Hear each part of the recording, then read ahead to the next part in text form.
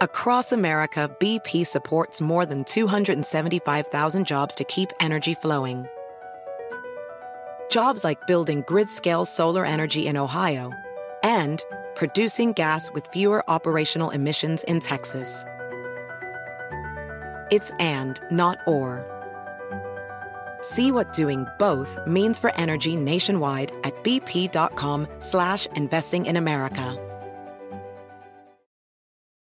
Welding instructor Alex DeClaire knows VR training platforms like Forge FX help students master their skills. There's a big learning curve with welding. Virtual reality simulates that exact muscle memory that they need. Learn more at meta.com/metaverse impact. Hello, everyone, and welcome to another collaboration podcast, the Sports Grid Fantasy Football Podcast and the legendary Upside Fantasy Football Podcast. Davis Maddock and Pat Kerrane with you guys. This is going to be our first sort of discussion of the incoming NFL rookies. We've mentioned them a little bit as we've done shows over the last month, but Pat and I normally do a lot of rookie discussion really over the next 3 months because, unlike our friends, Pat, unlike Peter and unlike Reeves and these guys who just kind of unplug and they're not drafting and they're kind of just living their lives, hanging out with their wives, watching movies, getting some sunlight. You and I are 27 drafts into the big board. We've been watching that's exactly film. how many drafts. And I'm not even kidding. I think 27 might be mine too, which would be really funny. They're look, everyone is living their lives. They're watching golf. They're getting some sunlight. And, I'm not really doing any of that, honestly. I am, I'm watching Dylan Lobb highlights. I'm watching University of New Hampshire running backs. I'm watching the film from the Senior Bowl. I'm trying to get a real opinion of these rookies. I've already got, I think, 3 real hot takes relative to the market. It's an amazing rookie class. I guess that's really just the good place to begin. We are definitely going to have 4 starting quarterbacks come in from this rookie draft class. I think it's possible we get to 6, depending on what ends up happening with Bo Nix and Michael Penix. We've got 4 wide receivers who are locks to be first-round draft picks. I think we could see up to 7 wide receivers be first-round NFL draft picks. We've got Brock Bowers. It is a very weak running back class, but kind of in a beauty is in the eye of the beholder way where you could see these guys landing in a good spot for them or whatever. So that's where we're at from a high level. It's a very good rookie class. It is a very good rookie class. Not if you need running back help.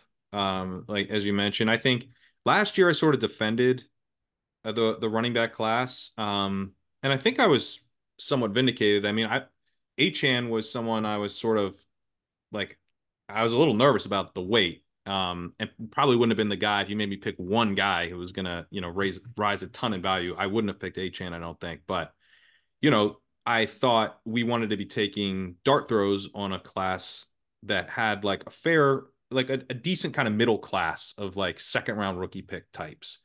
This class at the running back position, I think, is similar, but it's probably a weaker middle class. And then there's no Robinson, obviously. There's no Gibbs either. I think Jonathan Brooks is kind of a lower tier prospect than even Jahmyr Gibbs.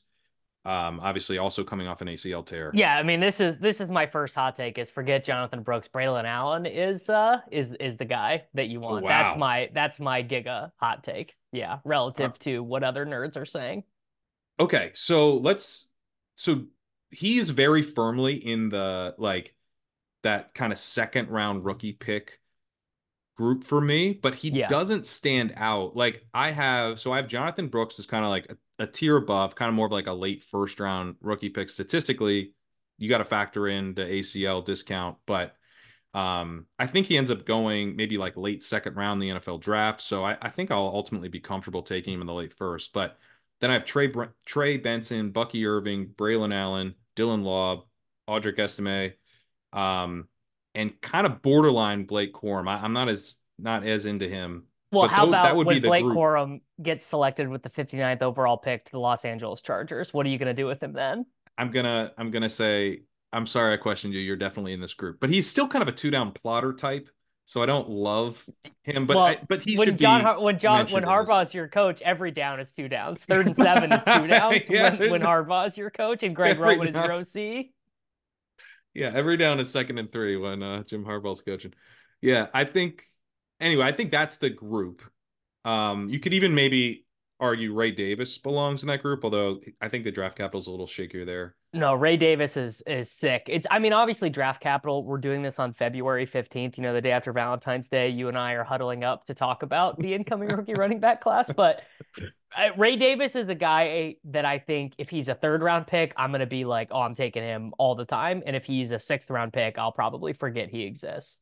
Kind of seems like the Right, way to treat right. him. Yeah, 100%. But so that's how I view like Jonathan Brooks and then like a bunch of dudes who I'm interested in all of these guys as kind of 2nd round rookies. I would be fading all of them. Like if one of these guys turns into Keyshawn Vaughn and rockets up, Well, one of them will. one of them will. I'm probably fading that guy at that point.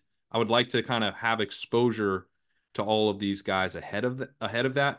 Honestly, Blake Corum is probably someone I need to force myself to take a little bit more of because he's the guy I'm least likely to chase, and then you end up in this position where you have like a full fade on a guy who could be totally fine. So, but yeah, why does Allen jump out to you does he jump out to you ahead of Brooks as well? Oh yeah. So Braylon Allen didn't even really play running back in high school. He was a defensive play. I mean, I figured you'd be all over Braylon Allen because he's a converted linebacker. He You're on he my did corner, he man. I think he had, if I remember correctly, 82 carries in high school, but he was mostly a defensive recruit, and he got recruited to Wisconsin as a defensive player, but then ended up switching to running back. So he basically had never played running back. And then in his first career start against Illinois, he goes 18 for 131 and one. He ends up rushing for 1,300 yards and 8 touchdowns in 9 games as a 17-year-old at Wisconsin. And given that he went to Wisconsin, what ends up happening to him is just like pretty classic, like Big Ten football, where they never really throw him the ball. They mandate him be in a timeshare with this like 9th-year senior, Chez Mellusi, who is like literally half as effective, like averages like 4 yards per carry, where in the same offense, Braylon Allen is averaging like 5.5, 6 yards per carry. Like literally their final season, Chez Mellusi ends up only getting 51 carries, but they have this other guy, Jackson Acker, who's in there getting carries too and averaging 4.5 yards per carry. Allen also finally started catching passes a little bit his final season. He catches 28 passes as a 19-year-old junior. Can't remember many 19-year-old juniors in NFL draft history, but he's 19 right now. I don't even think he turns 20 until some point in the season. He's like kind of a throwback running back in the sense that he's massive. He is 6'2", 235 pounds. I wonder if his team will actually have him lose some weight before the combine so he can run faster. Because I think he probably won't run. He'll probably run like a 4.6 if he doesn't lose any weight and really focus on that. We'll end up seeing what he does. I don't really care. The thesis is these are the teams that I think would potentially spend a pick on him who have high 2nd-round picks.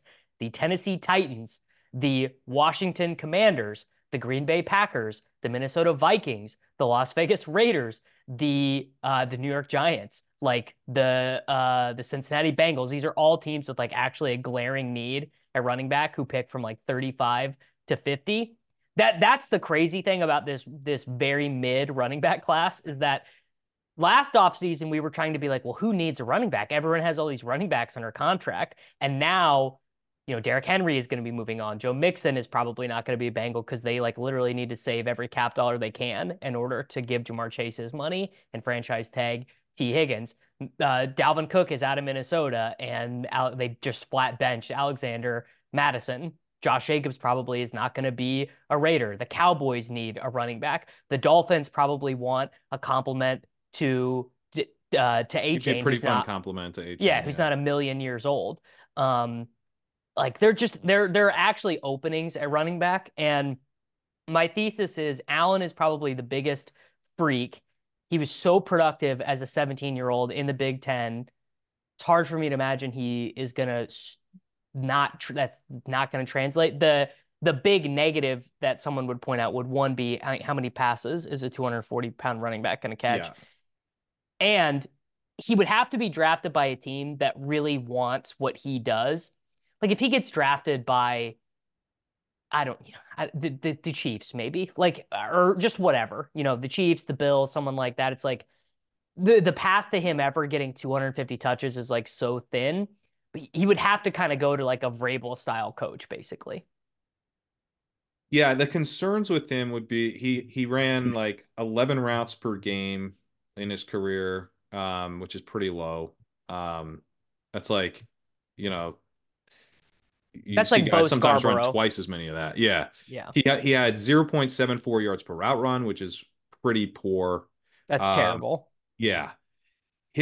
The things I like about him, obviously the age, the size, are pretty interesting. I mean, the age is kind of nuts. Um, but so I've looked at some of these, like some of the PFF metrics, breakaway percentage, what percentage of your yards are coming on, I believe 15 plus yard runs. Um, that's a cool metric, but I also like to look at the breakaway yards per game, and he does quite well there, and that rewards guys who can handle a lot of carries and then also deliver breakaway yards. I also like to look at the elusive rating, but per game instead of per touch, and he also does well there. So the idea of him is like a guy who can break a lot of tackles in a game, run, hit some big runs over the course of a game. You load him Zach up with Moss. carries. Yeah, but maybe Deontay Foreman. Sure, sure. Yeah. I guess Zach Moss never really well, Zach Moss would break tackles and then immediately fall down somehow. Right, right. Yeah. Yeah, I think he has like more of that breakaway, even though he's not like gonna be like electric on every single touch. When he gets loose, it's gonna be a problem. I mean, Derrick Henry obviously is also kind of the other I was thinking massive like breakaway runner. Henry, but like Jonathan Taylor actually is like the 99th percentile comp. That's like and then the low end comp is like, I mean, we've seen a billion of these guys, Bo Right. Scarborough, Foreman, post Achilles tear, just like guys who literally like cannot be on the field on third down. Yeah, I definitely think that's the concern. The age is maybe an out there, where you learn Sure. to add that to your game down the line. So he's definitely a really interesting dynasty guy. But I mean, Audric Estime is kind of like, to me, he's like a very similar bet. He kind of has like he's a smaller guy. He's not as giant as Allen, but I think he's going to be really fast, and he's also 227, so he's just not like unbelievably big. He is Right. big. He is young. He's 20, so you're getting like a similar bet with him. A little bit better yards per hour on 1.12. He ran even fewer routes though, but also pretty good in breakaway yards per game. Really elusive. His elusive rating is very high, so he's like, why do you prefer Allen so much to Estime? I mean, one, it's like kind of like partly a meme, because he is literally 19 years old. The other thing about Estime was that he did more timeshare. There were three other running backs that played for Notre Dame, which is just like a little, I don't know what that's telling me. Also, they're both the funny thing is they're both kind of in offenses where it's hard to learn about their skill set because they play so few competitive games and they don't play anything resembling a pro style offense. Like learning about an SEC running back is just so much easier than Mm, learning about a Big Ten running back because the stuff that Braylon Allen is doing at Wisconsin or that Estime is doing at Notre Dame. I guess Notre Dame's not technically a Big Ten. I guess they're independent, but they play a lot of Big Ten teams. Is you're just running like 1960s offenses. You're just like it's like being a Michigan running back. It's like learning about Blake Corum, right, right, like they're just playing a totally different brand of football than what you would see in an NFL playoff game. right. I didn't realize Estime was so big though. That is interesting. Knowing he's 227 is interesting to me. Yeah, so Allen finished his college career at 19.9 years old and estimates at 20.3. So like they're Sure. pretty, and then he's 227 instead of 245. So they both were committee backs.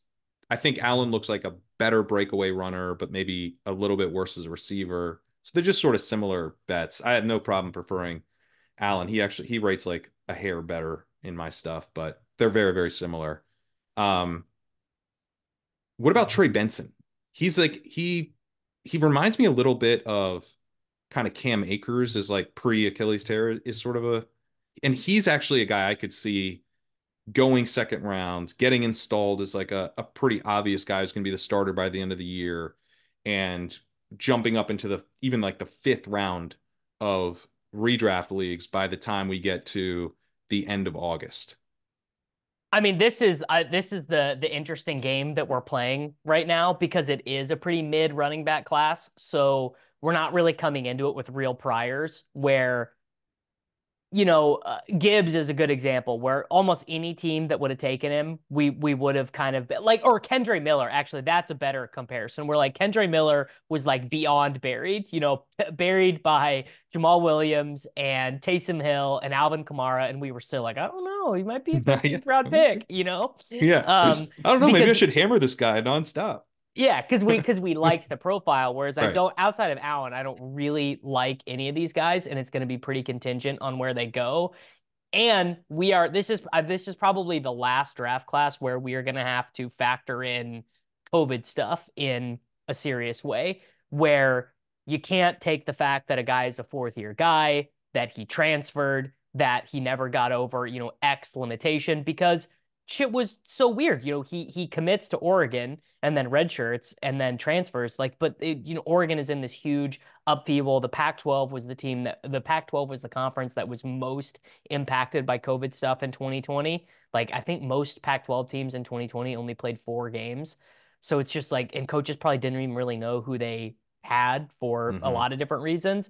And then, yeah, I mean, he transfers and like he's awesome. He even in 2022, which is really his first time ever playing, he was awesome for Florida State and scored a bunch of touchdowns. And maybe most positive for his profile, immediately came in as the lead pass catching back, led their backfield in receptions the final year.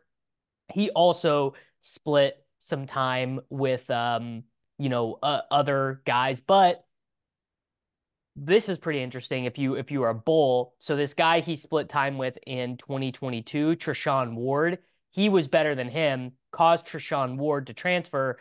Treshaun Ward transfers to Kansas State and is awesome for Hmm. K-State, like for a K-State team that punched above their weight in 2023. So maybe an indicator that Benson is actually better than the results that he got. I am I'm Benson curious, and I could see him being one of the guys who goes to a better offense that is like, yeah, we'd like to use him, kind of in a multifaceted role where he's playing some on early downs, but some on third downs too. Yeah, he looks somewhat versatile. 1.25 yards per route run, really good breakaway percentage, good elusive rating. He's a committee back, as you mentioned, and it's kind of interesting if you look at Rotoviz's backfield dominator rating, and Blair Andrews has written a lot about this, is like a really nice way to find guys who fall in the draft.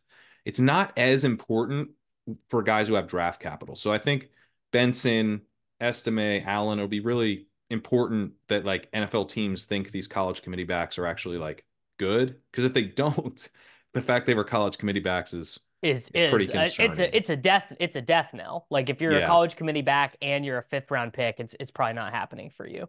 Yeah. You really want to see a guy just like have been his team's offense. We do have some of those players. Dylan, is it Lob? How do you say his name? Yeah, I think it's Laub Laub. It is spelled Laube. His peak backfield dominator rating was 94%. His career is 86%. It's very high. He has a career 2.30 yards per route run. He actually broke a fair amount of tackles. Not like going to be a big breakaway guy, I don't think, but like being able to break tackles, being able to be efficient in the receiving game, being able to handle a bunch of touches and have sufficient size. He's 210. Maybe comes in, a 205 or something, maybe the 210's inflated, but he's old. That's, he's 24 years old. So you don't love that. But, you know, we've seen guys with this kind of profile be pretty interesting. I mean, we've seen this exact guy. We've seen Yeah. this exact guy 10 times, you know. I mean, it's sort of a worse version of Rashad White's profile, I would say, but Yeah. it's not like crazy, crazy different where you're like, he's probably going to disappoint as a runner if given a full workload, but he could probably do it. He could handle it. And then he's actually adding value as a receiver. More likely he'll end up being like a Rex Burkhead or a Danny Woodhead if people comp is like an upside. But yeah, he's someone I think worth thinking about, like super late in drafts right now. Ray Davis is another guy who had 82% peak backfield dominator rating, 77% for his career. So very much not a committee back in a class full of them. He's pretty interesting. Well, he's pretty interesting because he played in the SEC for like kind of like some dog shit teams. Like it was specifically his final year at Kentucky. They were not very good. And like I gotta pull up his game logs, but I know that he had like good games against like, the like Georgia and stuff, like where they were just like, yeah, let's just give this dude the ball, which is I mean I tend to kind of fall for stuff like that. Like 2023, yeah, he had against Florida, a game they end up winning, a ranked Florida team, 26 carries, 280 yards, and 3 touchdowns. He caught multiple passes in all but 4 of their games. Has 2 for 120 against Missouri. They gave him the ball 15 times against Georgia. I mean, just your classic college workhorse running back. Probably won't catch a ton of passes in the NFL, but more likely to be installed with a full workload than, like, for example, his underdog ADP in the big board is right now. Yeah, I mean, he ran 17 routes a game. Again, some of the other guys we talked about, it's like twice as much. Like Estime only ran 8 routes a game. Corum just under 10. Allen just over 10. So that's nice. He was out there a lot. His efficiency wasn't great. 1.01 yards per out run. Not brutal, not good. Um, but yeah, I mean, he was trusted to do everything. And he broke tackles. Doesn't look like he has much burst in terms of breakaway running. I don't know how athletic he'll ultimately test, but he does have decent size at 220. Another older back. So Brian Robinson was a name that kind of came to mind as like, I remember when he came That's out. that's pretty good. That's Yeah, pretty you were good. like, dude, get on board. Coaches are gonna love this guy. It doesn't matter that he sucks in all your numbers.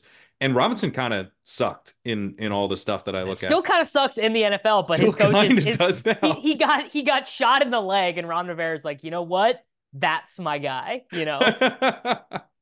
Ron Rivera, not a head coach anymore. Weird. Ray Davis is actually kind of popping in some of my stuff in a way, not like popping, but more than Yeah. Robinson. I think he's like, especially the other thing is I have him plugged in as like a fourth, fifth round pick. Um, and it's possible he's a third round pick. So, he would move up in the statistical stuff, obviously if the draft capital was better. So he's definitely someone to mix in late in best ball, I think. Yeah, I mean this is kind of classic us to be like, all right, let's terrible running back class. Let's start by talking about all these mid running backs instead of talking about the actual interesting players. So to give people an idea, the way things are working right now, if you are doing your dynasty superflex drafts, you're gonna have to make your first decision is gonna start at 1. Pat's gonna say it's not a decision. I think it probably is a decision between Caleb Williams and Marvin Harrison Jr. I think in a certain set of leagues, not every league, obviously. I'll bet it'll be 80-20 if you look at like every superflex draft that happens on MFL, between Caleb Williams being the 80% and Marvin Harrison Jr. being the 20%. That is my estimation. I mean, I don't think it's crazy.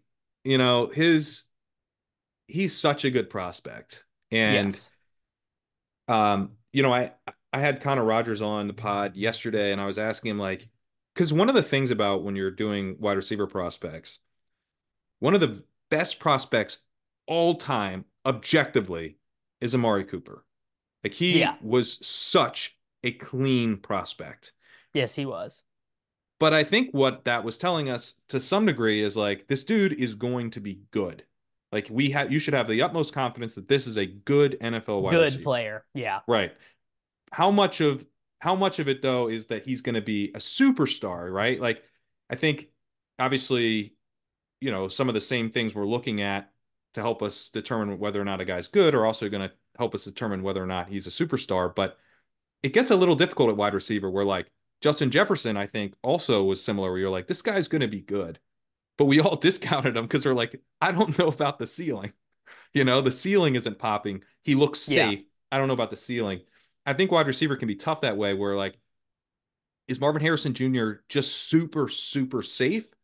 Or is he actually, looking like potential superstar? I get the feeling from, reading, listening, talking to Connor yesterday, like, yeah, we are talking about a potential superstar, and we should probably proceed with the idea that this guy is going to be like, I think he said like basically in 3 years, the floor would probably be as a top 12 wide receiver. The ceiling is he's the best wide receiver in the entire league. So, I mean, when you have that kind of floor ceiling combo, it is hard not to just go ahead and, I mean, he's literally Marvin Harrison's son, and he's often considered the best player in the entire draft by draft evaluators. So, I actually have no problem with it. I don't like Caleb Williams as much as consensus. Like I don't know, maybe I'm just burned by Bryce Love or Bryce Young, Yeah. where it's like also burned by Bryce Love, but Bryce Young, like just, oh, it doesn't matter. He's such a playmaker. He's such a creator, you know, but like playing within structure, if anything, seems to be getting like more important as, the Shanahan systems kind of proliferate and everything. And Yeah, I hate that though. yeah, but I mean, like we need these guys to succeed at the NFL level, and the odds are he'll be awesome. But Sure. there's like just a little bit of me that's nervous about like super long time to throw, kind of plays best when everything kind of breaks down and he's like a magician making things happen on his own. Um, I've heard, some of the stuff I heard was like right after the Notre Dame game loss or whatever, but throwing with anticipation can be an issue, like waiting to see guys come open sometimes, like just like things that make me a little bit nervous as far as like, is this guy going to crush it in an NFL system? Um, I probably still would take him number one, but I have no issues if you wanted to take Harrison. Yeah, I definitely am taking him like 100% number one. I'm not sweating it. And in fact, if the market continues to drift this way where it's like souring a little bit, I have to find a way for that to be profitable because Caleb Williams is so fucking good at football. And like Wait, I've hang on. got You just said you're taking Harrison one, so I no, can't no, get no, you on. no, no. I did not say that. I said that people are going to have that decision that Okay. Oh, right. You said you think it's a decision. Okay, but I you're I think still it taking Caleb Williams one. I'm still taking Caleb Williams one. Okay. And I might even take I Drake think it's a May decision too. too. I think it's also a decision. Yeah. And part of it is going to be like, the Bears fucking stink ass. Like the Bears just like ruin everything. And so like you're kind of putting your trust in this organization that can't get shit right. Like, it's funny. And someone pointed this out the other day. Weirdly enough, I got a very insightful comment from the Swolecast chat, which has got to be the first time that's ever happened. Wow. Wow. But I never thought of it this way, which is that the Bears actually traded away CJ Stroud in that deal. They did. They could have selected CJ Stroud, right? Which was not really on the table at the time. People were just Right. saying like it's either Bryce Love or whatever. But it's pretty painful to realize they had the pick that they could have just sat on the clock and put CJ Stroud's name on the paper and just had him and he just won a playoff game, right? And now they're putting themselves in the position to do it again. Insanely lucky, like luck of the highest order to make this trade and then be put in the position to do it again. And they might stare the gift horse in the face again and be like, no, we're going to build around Justin, which I think is like 5%. I think there's like no way it I don't happens think they do anyways. that. Yeah. Yeah, neither here nor there. I But think they need to start hinting maybe they will to try to get the phone to ring. I don't think anyone's calling about Fields right now. so sure, there's some off-field stuff with Caleb Williams. He's crying in the stands. He wears nail polish. Whatever. Like people are. I don't actually really get the sense of what people it is they don't like about him, because if you just look at what he's done on the actual football field, maybe you could feel a little bit of hesitation that he ended his USC career by losing to.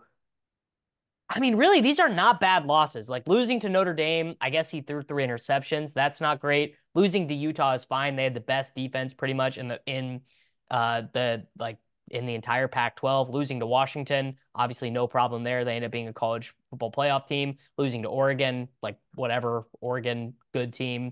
Losing to UCLA is not great, but he goes 31 of 42 for 384 yards in that game. I mean, the guy came in as an 18-year-old. This is crazy. He came in as an 18-year-old true freshman.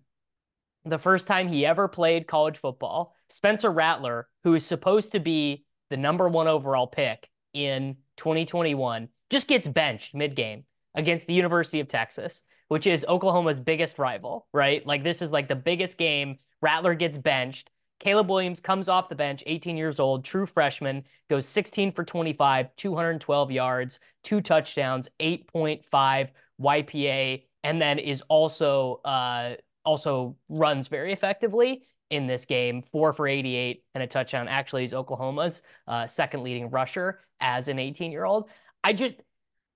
This is not like fucking Mitch Trubisky running hot for a year at the University of North Carolina. That is not what this is. Like this guy he's got all the tools. He's a little small. He's like 215 pounds and 6'1". I mean, he's not as big as like Mahomes or Burrow or Allen or whatever, but he's not like Drew Brees. My take is I'm tuning out all the noise of, oh, he's crying in the stands. He looks weird in his Sports Illustrated photos. Like, I just don't care. Jim Sanderson just published his quarterback model, and it's Caleb Williams is his best prospect of the last decade without even really accounting for his freshman and sophomore stats. Jim's model really weighs final season stuff the most. So it doesn't even matter that he won a Heisman at 19. That's pretty good if the final season wasn't as strong as the year before.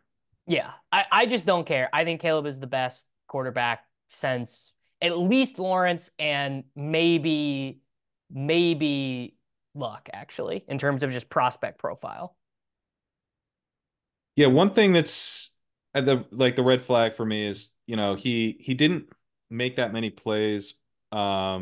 Like when you look at his first reads, like how much was he executing on the first read, and then how many mistakes was he making on non-first reads? Like, Yeah. And he actually made a lot, sacks and interceptions and stuff on, when the play broke down. He made a lot of fun plays too, but that's the red flag to me. It's, you could argue about how big of a red flag it is.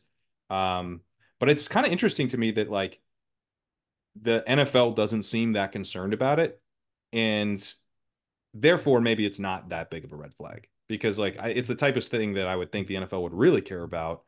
And if they ultimately don't, and he goes #1 overall, which he's expected to do, then I'm just not like that interested in being like, I don't know. Exactly. What about the turnover worthy plays, when he's scrambling around? Like they're not concerned. I shouldn't be that concerned. I don't mean to make this 1-to-1 comp, but the things that people are saying as a negative about Caleb Williams reminds me a lot of the things that people said about Mahomes, where he makes too many turnover-worthy plays. He spends too much time trying to get out of the pocket, too much time improvising, too much time doing jazz. And I'm like, I guess it kind of depends on what you want out of a quarterback. Like if your perfect goal of a quarterback is Brock Purdy, then Yeah, I don't know. Take JJ McCarthy then, I guess. Like JJ McCarthy is way more likely to be a quarterback who like loses an NFC Conference Championship game going 21 of 32 for 266 yards. Like I totally grant that. JJ McCarthy way more likely to end up with that path. But Caleb Williams is infinitely more likely to be like the sixth best quarterback in the NFL in a year, in my opinion. Yeah, and I think like in my stuff, so the what I'm looking at, I'm trying to figure out who's going to be like an incredible fantasy quarterback. And so, you know, some of the like the really good Well, quarterbacks don't always pop. Jaden Daniels will probably score the most fantasy points out of all of them as a rookie. Yeah, he probably will. Um, but like, Joe Burrow doesn't like necessarily pop a ton in the stuff I'm looking at. But that's fine. Like Joe Burrow, I didn't argue against, and I won't argue against Caleb Williams. I think he basically comes out as like a really strong prospect, um, with some minor red flags. The guy that I think I I guess I should just be happy about this. I think we should just quietly sit back and draft the shit out of Drake May.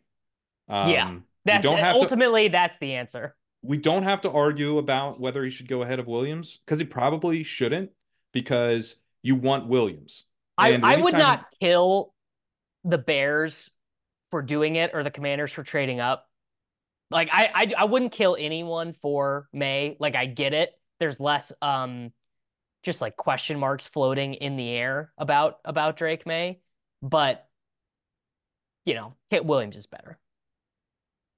yeah, and I think we want we want Williams. Williams is a really strong prospect, and the market has put its foot down here that he, at least as of right now, he is the clear number one in the class. He's going to go first in dynasty drafts.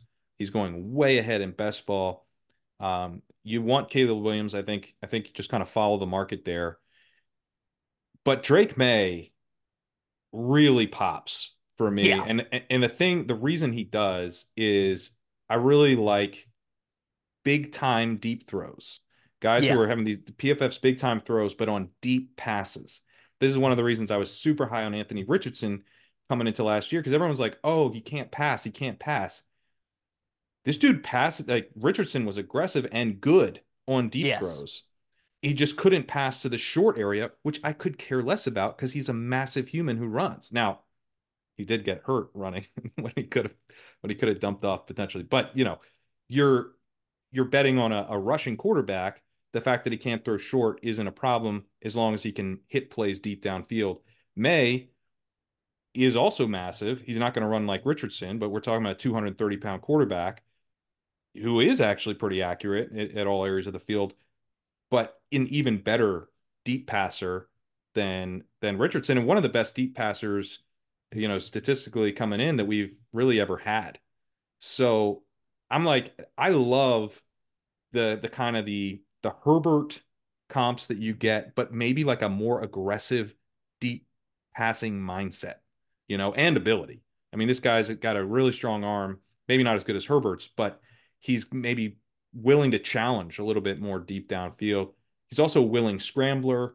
Um, his rushing stats look very similar to Justin Fields coming in. Obviously, he's not going to turn into the rusher that Justin Fields was, but I think gives you an idea of just, he also he's probably not won't get sacked once at every 10 times he drops back. much better at avoiding sacks than Fields. Yeah, I don't think he's going to need to run like Fields has because he's going to be a better passer.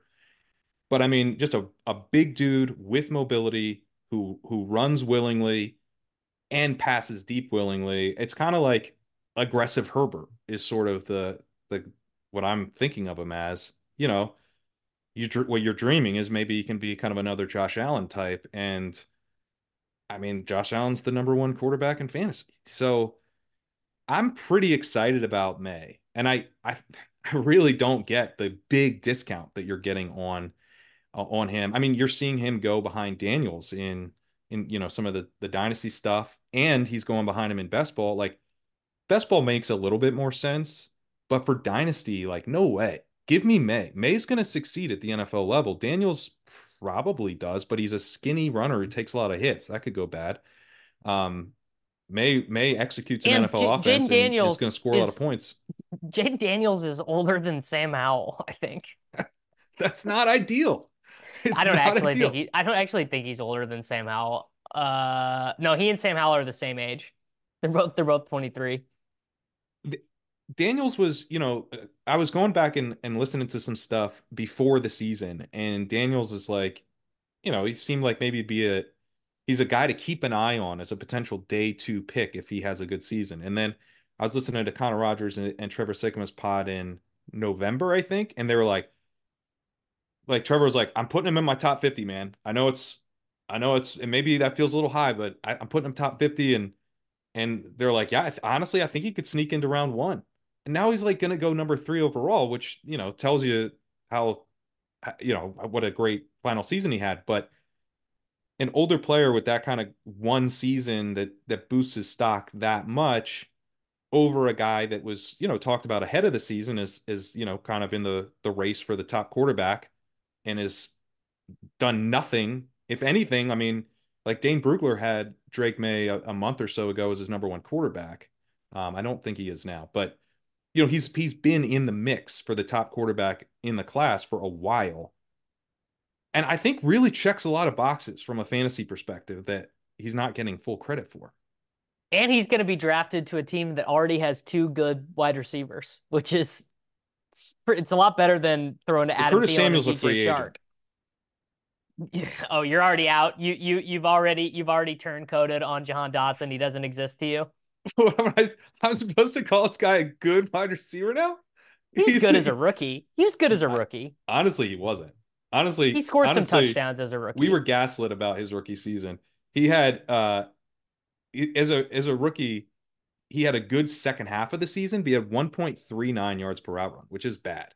Uh, and then he had a good second half, but then he dropped a sweet 0.82 for us as a sophomore. Now a career 1.03 yards per route run. Not willing to say that Jahan Dotson's good. I'm sorry, I'm not there. Maybe he's not terrible. Maybe he rebounds, but yeah. Okay, so he's got one good wide receiver and a guy who might be okay. They Yeah. also they also Washington also has a very high pick in the second round, obviously, which could be used on another wide receiver, which teams do a lot when they take a rookie quarterback. Generally, they do take with that pick around, they take their Jonathan Mingo. God. And then I draft him. I'm gonna be drafting him. Yeah. Who's this year's Mingo? Johnny Wilson? No, he won't. There actually are big-bodied wide receivers, so like the only guy who's 6'4" won't shoot up 80 picks just because he Yeah, is you're right. 6'4". You're I mean, right. this year's Quentin Johnson is Keon Coleman. That's good. He's gonna be that's gonna happen. He's gonna be It like the 24th pick, and he's gonna stink. I know. I know. Before we go wide receiver, I mean, do you have any Daniels thoughts? Like I'm actually a little bit nervous about Jaden Daniels because of the weight being a little, he's not like tiny, tiny, but I he's mean, he's Jaden not big. Daniels, if there would have been a universal rule that you had to declare as a quarterback after your third season or whatever, or age 21, he would not have gotten drafted. He would not have gotten drafted after his final season at Arizona State. 10 touchdowns, 10 interceptions, 7.1 YPA, 4 rushing touchdowns, I believe, on 300 passing attempts. Like, got awful. And had a good season at LSU as a senior, and then obviously had the Heisman season as a super senior. And I've said this on every show, so people are already going to get sick of it. And you guys have, I think 69 days until the NFL draft, so you're going to get extra sick of it. Nice. But nice. He obviously the comp is easy to find because he went to LSU. The last quarterback we saw with 2 all-star wide receivers at LSU, Joe Burrow, great NFL quarterback. Yep. The last quarterback before that to throw to 2 first-round quality wide receivers. Do you remember? Yeah, I do because I listened to your pod with Kevin Cole, Zach Yeah. Zach Mettenberger, right? Mettenberger threw Yeah. to Jarvis Landry and Odell Beckham, and Jeremy Hill was the running back. And I believe he was the 8th overall selection to the Titans. Does that sound right? Let's look this up. It Now I gotta does. know. Yeah. Or are you? Zach No, I don't think he Mettenberger. went that high, did he? Zach Mettenberger in the NFL draft. No, no. Okay, I'm totally capping. No, He did he was a Titan, but he was a day 3 pick. you're thinking of that other dude who was athletic that Jake Locker, you're maybe? thinking of Jake Locker. I'm thinking of Jake Locker, Yeah, he went super high. who was the eighth overall pick to the Yeah, Titans. Yeah. yeah. Okay. I am thinking of Jake Locker. All right. So, point being, it's very hard to read between the lines and say which one of these two guys is he. Because I think anyone who can just say, oh, Jaden Daniels made Malik Neighbors, like, there's just no chance that's No true. way. No chance. Yeah. When I had Connor on, he was talking about Brian Thomas's separation, and I mentioned that he actually has statistically one thing I have like a screener that looks for guys who have a really high percentage of their targets contested and then don't have Was Keon Coleman number one? so well I should say this is specifically it's looking at deep targets and actually should pull up Coleman, I'm not sure, but his so Brian Thomas had a high percentage of his deep targets contested, and then he didn't have a great contested catch rate over his career on those deep targets. He did actually in his final season have a pretty strong one, but early in his career he wasn't great. The idea is, okay, if you a lot of your deep targets are contested, maybe you're not separating well, and then if you're not like an awesome contested catch guy, are you just kind of Quentin Johnston? But Connor was noting like a lot of he when he was watching, he's like he had a lot of underthrown deep balls from Jaden Daniels. And Brian so Thomas, yes. He yeah. no. So and when you watch Brian Thomas, even if you just watch like his just bombs production 4 minute highlight thing, you'll see no defender is ever in the frame because he just completely burnt them at the line of scrimmage. But he's got to wait like 1.5 seconds for the ball to get to him. Yeah. So that's like a red flag. I mean, it's one of the things where I'm like, I'm way less worried about that from Thomas now. Like he's and Thomas has a really strong profile otherwise. His production wasn't quite there, but he's also playing alongside Malik Neighbors, who looks awesome, and he's a 3-year guy, um, who's going to get drafted very highly. I like Thomas, but it makes me worried about not Neighbors. It makes me worried about Daniels. If we're thinking maybe he was made by these wide receivers. We would have gotten in trouble though last year thinking that about Stroud. Um, I don't know. So maybe they're all good, but I think Totally it's a little possible. bit of a red flag. Totally not ruling it out that Jaden Daniels actually is the third best quarterback in this class, that Malik Neighbors really is that good, that Brian Thomas actually does. Because we've literally seen this. I mean, we've seen it with Ohio State. How many Alabama teams have we seen this with where the wide receivers were good, the quarterback was good, the running back was good. They're all good, right? It's totally possible.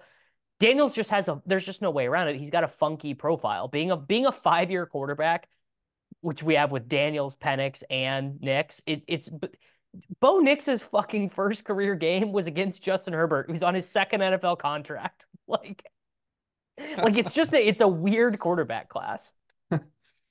Oh man. By the way, Keon Coleman does have the highest Yeah. contested catch rate on deep passes, contested target rate on deep passes Yeah, of anyone. I'm already like so right now.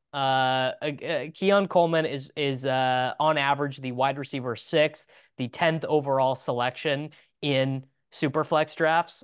This is using the Dynasty League football combinatorial rankings. I'll just say this: if Xavier Worthy gets selected after Keon Coleman, but by a team I like better, the Bills, the Chiefs, the Cowboys, someone like that. I don't care who takes Coleman. I don't care how high he goes. I'm taking Worthy over him if that happens. Same with Mitchell too. Same with I don't know how to say his name right.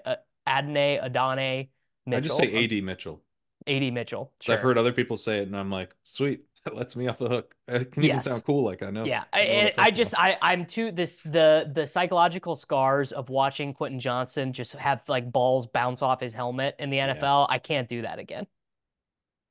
Yeah, I think Keon Coleman, I'm gonna start taking a little more of in best ball because he's gonna probably get drafted in the first round. He's going to likely see his price increase when that happens. And as like a Kadarius Toney type of, this guy isn't that good, but the team's working to get him involved kind of play, that can actually kind of pay off if as long as you're taking him in the double digit rounds, of best ball. A Dynasty, I think I'm more willing to just make a stand and be like, I'm not doing this. He has a lot of red flags. So Which it's just weird that he is so consensus being mocked there when everyone universally acknowledges the red flags, and the two Texas guys don't seem to have the red flags. Worthy and Mitchell don't really seem to have that big of red flags. well, Worthy and Mitchell both actually have. So AD Mitchell has a similar, uh, the separation red flag that I was mentioning. He actually has that too, although kind of just Yeah, because barely. he's fucking Gumby. He's 6'4", 190 pounds. And then Worthy was used a lot on like screens, and a lot of his yak was generated on really shallow passes. Yeah. So that's like, potentially gadget player usage. Although I've heard people talk We about, like gadget players though. You heard of Rashi Rice? yeah, it can work out okay, but it can also be a problem. I mean, Rondale Moore, there's some times it doesn't work. Um, but I think both players are supposed to be pretty good route runners. So that makes me a little bit less nervous about each of those red flags. I, Coleman, I mean, Coleman wasn't that productive for a 3-year player. 22% career market share yards. This is Not where I'm great missing having Jakob, because Jakob could provide us good context because on his Devi status. he's in all these virgin Devy leagues, so we could be like, Yeah. Keon Coleman has been supposed to be the best wide receiver since he was 16 years old. Like I He only think had, that's what it is. he had 1.87 yards per route run, which is not good. So like Coleman doesn't really. He's a 3-year player who's 215. He's gonna be like 6'4". He's gonna get drafted in the first round probably, if not in the second. And that's it. That's like the whole thing. And then, but everything else that you would look for, he was like bad in. Okay, but The, did you know that Keon Coleman played basketball at Michigan State? I've heard. Yeah. I'm not even gonna lie. I'm not joking. I'm not being sarcastic in any way. That does like I like that. To me that just signals like actually this guy's like a crazy athlete. Like not even just physically, but like with like your proprioception and stuff. Just like your ability to uh manipulate space. I think being that athletic is like a clear positive for an NFL wide receiver. No, I do too. I mean, and he's going to test well. We'll feel good about that. So it's a thing where like there's a volatility to this profile, and I think it's easy to get focused on the negative, especially after Quentin Johnston just busted super hard with a somewhat similar profile. And that maybe we avoid another landmine if you just fade him. But I think you do want to acknowledge that anytime a 3-year player who is super athletic gets drafted in the first round, potentially with a really good landing spot, like There's there's something also we're a lot not of upside. it's something the nerds would not see that the NFL teams are seeing. If that's like he wasn't insanely productive, was still a first round pick, did declare early, there's something that's not showing up in the data for sure. Yeah. And like, these prospect evaluations are hard and they're kind of weird sometimes, where it's like, if a guy's just good enough at the stuff he does well, then maybe the stuff he doesn't do well doesn't matter. But if you're like below that mark, then all of a sudden it's a huge, huge problem. T. Higgins is a different type of player, but like T. Higgins is just good enough at the contested catch stuff and kind of playing that bully ball, old school wide receiver style, that it like doesn't matter that much that he has some limitations as a receiver. Maybe Coleman's the similar, like a different strengths and weaknesses, but maybe Coleman's similar. It's like, no, he really is just that athletic. He's good after the catch. Like, it doesn't matter that he can't get separation at all and that his route tree is going to be weird and you can't just throw him out there and be a pro and that's good enough. They're going to have to design stuff for him a little bit more and all that, but maybe they will, and so I guess what I would say is, like, if you're really scared of Coleman, and I'm generally pretty nervous about him, find like the least upsetting ways that you can get exposure to this guy. And right now, I think one of those is trying to mix him in current best ball It's drafts where it's he's best not ball. that It's expensive. treating him like Rashi Rice, right? Where like Yeah, I actually don't think I have Rashi in any dynasty league if I'd have to go look, but I was all over him in best ball because the right. prices didn't make I mean we said this all off season, but if Sky Moore didn't exist, Rashi Rice would have been an eighth round pick or whatever in best Yeah, ball. and But paid it because off. but Yeah. because Sky Moore existed, because Sky, the round and McCole Hardman, because those guys had existed before him. We were just like, oh, the Chiefs can't draft wide receivers. These dudes stink. Yeah. No, 100%. And, Coleman's a better prospect than Rice, and Rice hit like way more than I think. I mean, certainly than I thought he would. And Rice is kind of interesting too, where like Rice does certain things pretty damn well and other things not so well. And, you know, he's good enough at the things he's good enough at. So, yeah, I think best ball actually, I need to be more aggressive on Coleman. I He's probably end pretty up cheap too, isn't he? Like the wide receiver 54 right now in the big board or something. he's way yeah, he's going outside the top 100 picks. He's like around 110 or something. And best ball, it's like Harrison's in his own tier, then Neighbors is in his own tier, then Rome Odunze's in his own tier, then Brian Thomas is in his own tier, and you have to get all the way down to Coleman, Franklin. Um, Like for some of example, Khalil Shakir is going ahead of Keon Coleman right now, and Keon Coleman might just actually be the wide receiver one for the Bills. You know, yeah, like just the way things might play out. So that is an example that's hilarious. of why it's good to take shots on him right now. 100%. Yeah, that's such a good way to frame it. Yeah, I mean he's going outside the top 100, and that's where like all these guys get clumped up a little bit. Um, I've taken a lot of Troy Franklin there, and I like Troy Franklin a lot, but I definitely want to take more Keon Coleman and mix it up a little bit more because, to quote David Kitchen, we just don't know. We just don't know. All right, so I guess let's rewind a little bit and let's go back to the top of the class. So we got Harrison, group of his own, Neighbors, Adunze, Franklin, Thomas. Where are you at on? I mean, Thomas and Adunze are both interesting for different reasons. Thomas because he played with Neighbors, and Adunze because so much of it was final season production, which we don't always love that. He also is another guy who played 4 seasons, but again, the COVID stuff with the Pac-12, it's just we're gonna have to keep coming back to this Pac-12 guys. They played 4 games. He had 6 receptions as a true freshman. I guess he wasn't. It's not that he was bad in 2022. Still led. Actually, Jalen McMillan. That's kind of the interesting is Jalen McMillan injured basically all of 2023. Definitely impacted.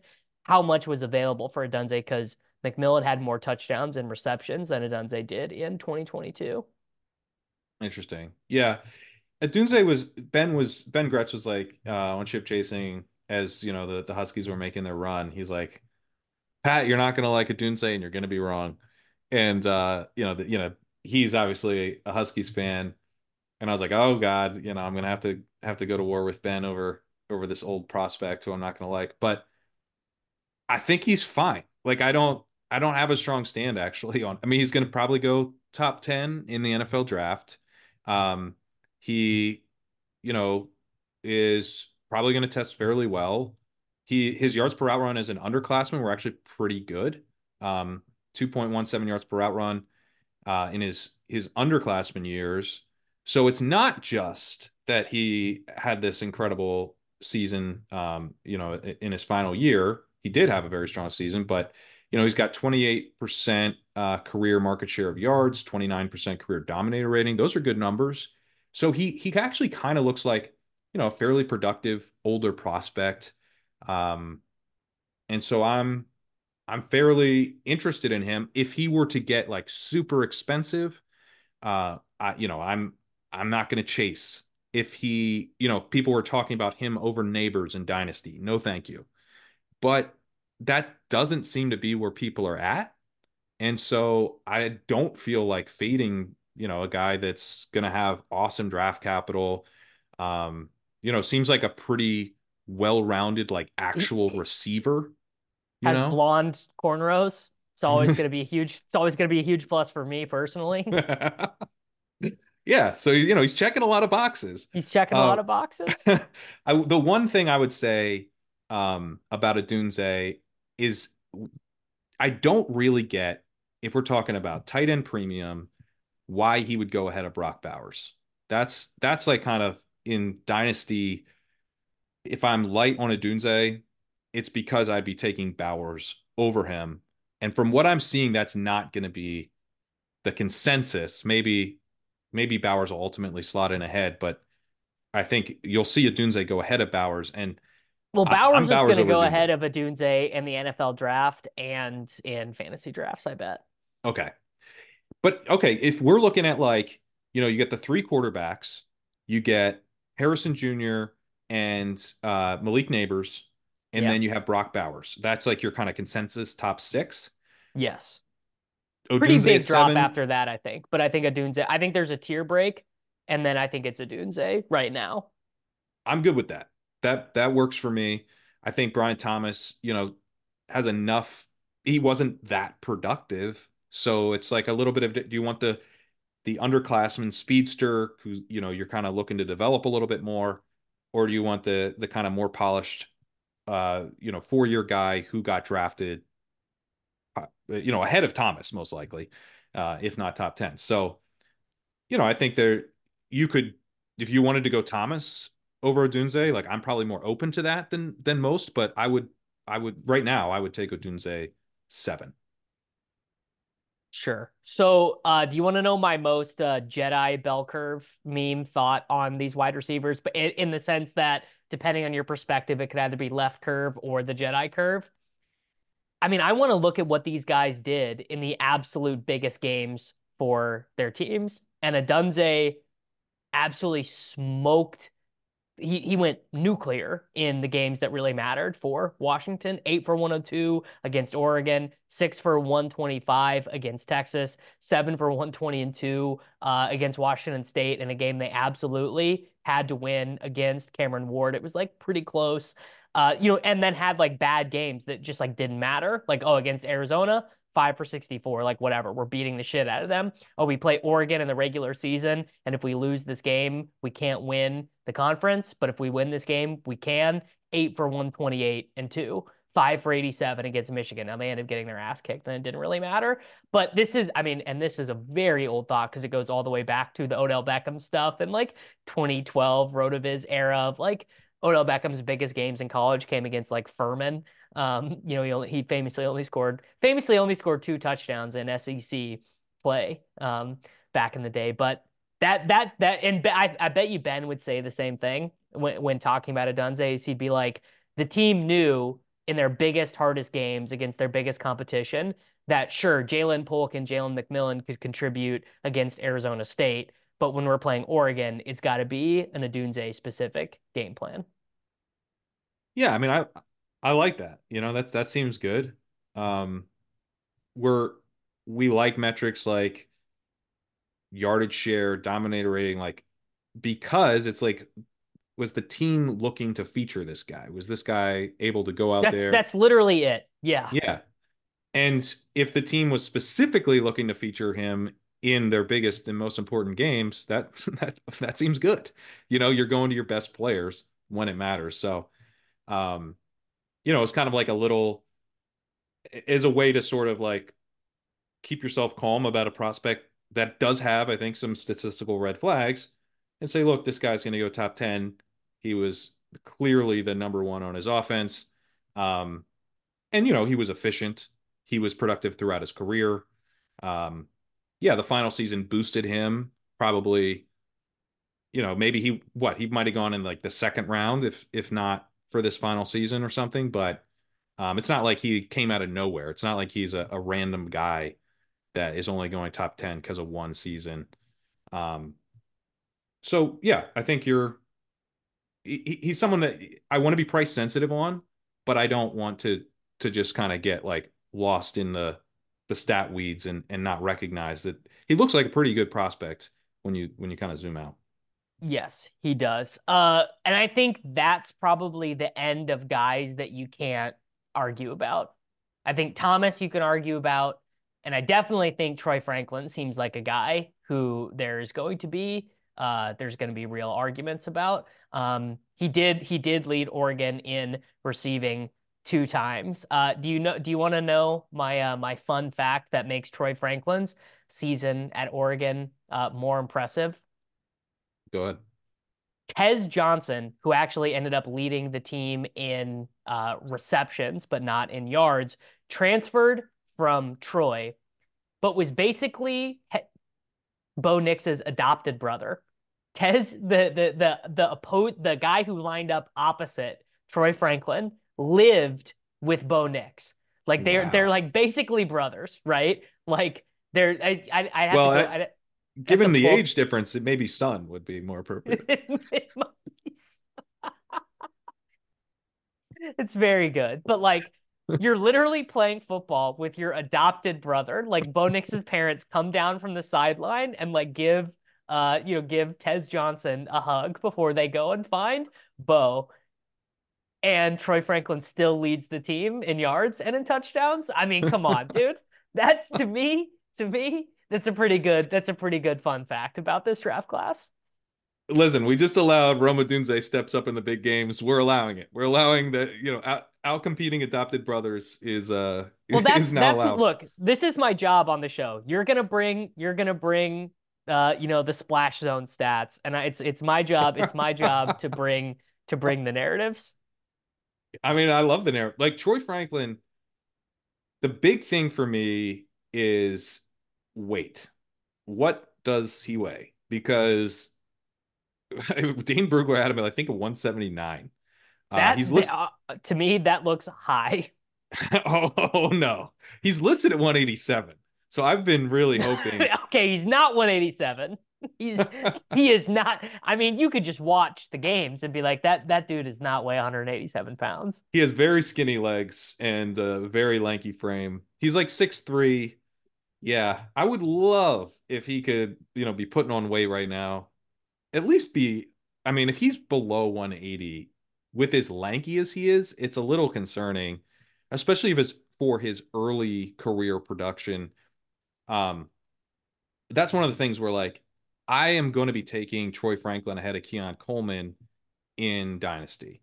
But I've actually been thinking like, maybe I should be a little bit more kind of on Coleman here in best ball where like if Coleman's got it, he's going to hit the ground running.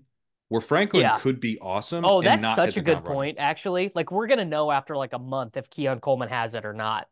Exactly. Exactly. And Franklin could be like, you know, He could be a maybe slow year burn. two. Yeah. Yeah, it could be a little bit of a slower burn. Kind of a classic second year breakout, put some weight on. Um, and he's got the speed. His route running supposedly very good. Um, I think he's going to test really well. He's got Well, if you acceleration you plus long can't if you speed. can't accelerate at 178 pounds, then what are you doing here? I mean, the thing obviously that is so impressive about him was like the per target efficiency is also off the chart. His final year at Oregon, almost 3 yards per target with 33% of the receiving production at Oregon in a season where they were very good. That is another thing. It's like obviously it is easier to get a bunch of volume on a shitty college football team than it is to get a bunch of volume on a good college football team. Like there's a reason why we like SEC wide receivers, like Yeah. they've just had to beat harder competition. Yeah, and he had 2.63 yards per route run, which is really good. Marvin Harrison was at 2.98, Malik Neighbors at 2.83. Odunze, as I mentioned, was at 2.17. So Franklin's significantly better. Brian Thomas was only 1.95, Holman 1.87. So of these like 3-year guys, Franklin actually, from the efficiency, is up there with Harrison and Neighbors. The other thing is that mark was significantly better than the rest of his teammates. So that's one thing I've liked to look at over the years is like how big of a gap are we seeing with your yards per out run relative to your teammates, because yards per out run is going to be dictated by, to some extent by how good the offense is. and potentially are you just like playing in a great offense next to, other good players, and you're able to kind of just roll teams, roll the competition, and everyone's efficient. But Franklin was really efficient and appears to have kind of stood out as like the clear best guy in his offense, which is generally what we see from really good players. He was especially good in 2023 in the efficiency. His overall production over the course of his career wasn't ideal, but a really good yards after catch player, which I think is important to note given the size. Like he's not just like I mentioned yesterday that Tez Walker kind of looks a little Justin Huntery to me out there. Oh And is my God. Justin, next you're gonna bring up Derek Rogers, dude. one of my first articles on Rotoviz was about Derek Rogers and how he was How free. how funny is it, by the way, looking back on how we argued about all those guys, and Cordarrelle Patterson is still in the NFL? I know, but he also completely busted. That's what's wild. Frame of reference. If the Vikings would have opened their third eye and realized he was a running back right away, I he probably know. would not have. He probably would have been great. And honestly, he's one of the best kick returners in the history of the No, NFL. he's the Like top, best. He's the you're best right. He's the kick. best. Yeah, he's the Best best. kick returner. Yeah. Yes. Yes. Yeah. You're right. Returner in So, general, he's still up there, but yeah. right. So, yeah. So Tez Walker does remind me of Justin Hunter a little bit. And you got yards after catch issues there, right? It's kind of Connor was talking about this too. It's like he's kind of, he's fast, but he's not great with the ball in his hands. Franklin was really good with the ball in his hands. So Yes, if he you're looking was. at your skinny wide receiver red flags, at least he's really good after the catch. Um, super efficient. He played on the outside. So, kind of a traditional wide receiver. The weight's still, I think, a red flag, but maybe we're kind of Will Fuller, you'll hear his comps. I think I think Trevor Sikkema had Christian Watson as a potential comp, which we would have been more excited about God, last year. But Any Will Fuller comp is just like sign me the fuck up. I yeah, miss that guy every day. I mean, I do too. So One Okay, I want to talk about, since we're talking about the University of Texas, we talked about Brooks, we talked about Worthy, we talked about AD Mitchell. How about Jatavian Sanders? yeah, I feel like it's a little bit under the radar how good of a receiving prospect he was, just I guess just because of the presence of Brock Bowers. But 2022, 21% dominator rating. Now his dominator rating fell last season, but I think that's because Mitchell transferred in. Mitchell was at Georgia before and then transferred in 2023. But I am pretty into Jatavian Sanders, and I expect that he is going to test pretty well. I also believe he was playing through an injury at the end of the 2023 season. But in this offense with two guys who are being considered, potentially first round picks. I mean, he was third on the team in receptions. Actually had more receptions than another wide receiver who's probably going to get drafted in Jordan Whittington. I'm pretty into Jatavian Sanders. it's a two-man tight end class, and I think it's just Yes, yeah, Bowers and Sanders. And yeah.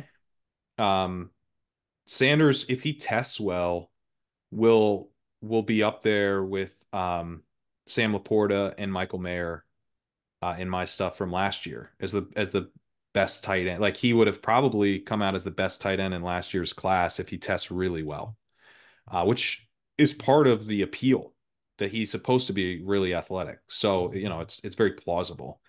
But obviously you want to see that. But even if he doesn't, I think he's definitely pretty interesting. Um, the problem is right. It really is just those two guys. Jaheim Bell was kind of on my radar a little bit, but I think he's kind of more of like an H-back type, um, and almost like got kind of like running back usage. So he's not as interesting to me ultimately. I think for best ball purposes, where like you don't want to be drafting guys who just get buried, um, then you're right. You don't want your Schoonmakers. So I really am just kind of keeping it right now to Bowers and Jatavion Sanders, but I like Sanders. I think he's very affordable in best ball drafts. I imagine he goes up quite a bit in Dynasty once the draft capital comes in. I mean, he's probably going to go in the second round, but you know, there's not a lot of buzz on him right now. So, if you're doing like a startup or something at the moment, I think he's like a pretty big target. If I was gonna tout one guy who could backdoor his way into a what was the Browns tight end name? Njoku? No, Barnage. Gary Oh, Barnage. Gary It Barnage. would be the K-State tight end Ben Sano. He had 6 touchdown Okay. receptions his final season. I mean, he played in that crazy run heavy scheme, but he scored 6 touchdowns on 49 receptions. Actually, led K-State in receiving his final year. I bet he gets drafted ahead of Jaheim Bell actually, because he's like a kind of decent route runner, and like obviously to play tight end at K-State, you have to be like a huge run blocker. Although he probably runs into the Darnell Washington problem where he literally never runs a route because all the dude does is block. I actually think the Steelers are just going to convert him Do into a you? tackle. Yeah, I think Oh so. man. He ran like 9 routes the whole fucking year. I mean, Arthur Smith figuring out a way to get the most out of Darnell Washington, but like at the expense of George Pickens is very on brand. But yeah, I sign me up. I actually, you know what? Whatever. I don't care about George Pickens. Like whatever. I'll sacrifice George Pickens to get one season of 80 receptions for a 6'6", 250-pound mountain of a human being. all right, I'm into actually. Let's do it, Arthur. Okay. Let's talk about some of our sleepers. I'll let you go first. Who is a guy who is, well outside the top 150 best ball picks right now, kind of a second, third rounder style guy, a wide receiver who you are into? Well, so the guy I'm not that into is Lad McConkey, and I get it. He seems fine, but like I think we can arbitrage Lad McConkey in a couple different ways. One of them is Roman Wilson, who's coming Yeah. up boards. He's, also a 4-year guy, but if anything, seems like I mean, he had a very strong Senior Bowl. So maybe we're just in like kind of the peak of kind of like his draft capital projection. But at this point, I think I feel better about where he's going to go in the NFL draft than McConkey. They're both probably drafted pretty close to each other, but Roman Wilson could sneak in at like pick 32 or something. You're seeing that in mocks. He's probably a slot. He's not the biggest guy. He's listed at 192, 6 foot, 192. So, you know, he's like as far as the ceiling goes, not like super high ceiling, but McConkey is going to be like a slot with, maybe a Lad bit more. McConkey is 210-pound Hunter Renfrow. Yeah, although he weighed in at the Senior Bowl at 187. Oh shit. I thought he was, I don't know So why. I thought he was big. Okay, so he's just like a Hunter Renfrow then. he's on a Renfro, but I think the idea is he has more long speed. I think people are excited about that. So, but yeah, I mean, if I can kind of go get that slot receiver, but good draft capital profile cheaper with Wilson, I want that. I also have been taking Ricky Pearsall as a similar arbitrage slot receiver play. Um, he's, kind of like lunch pail slot receiver, traditional slot receiver, though. Like he can go out and play in 11 personnel. You don't have to like scheme him up stuff.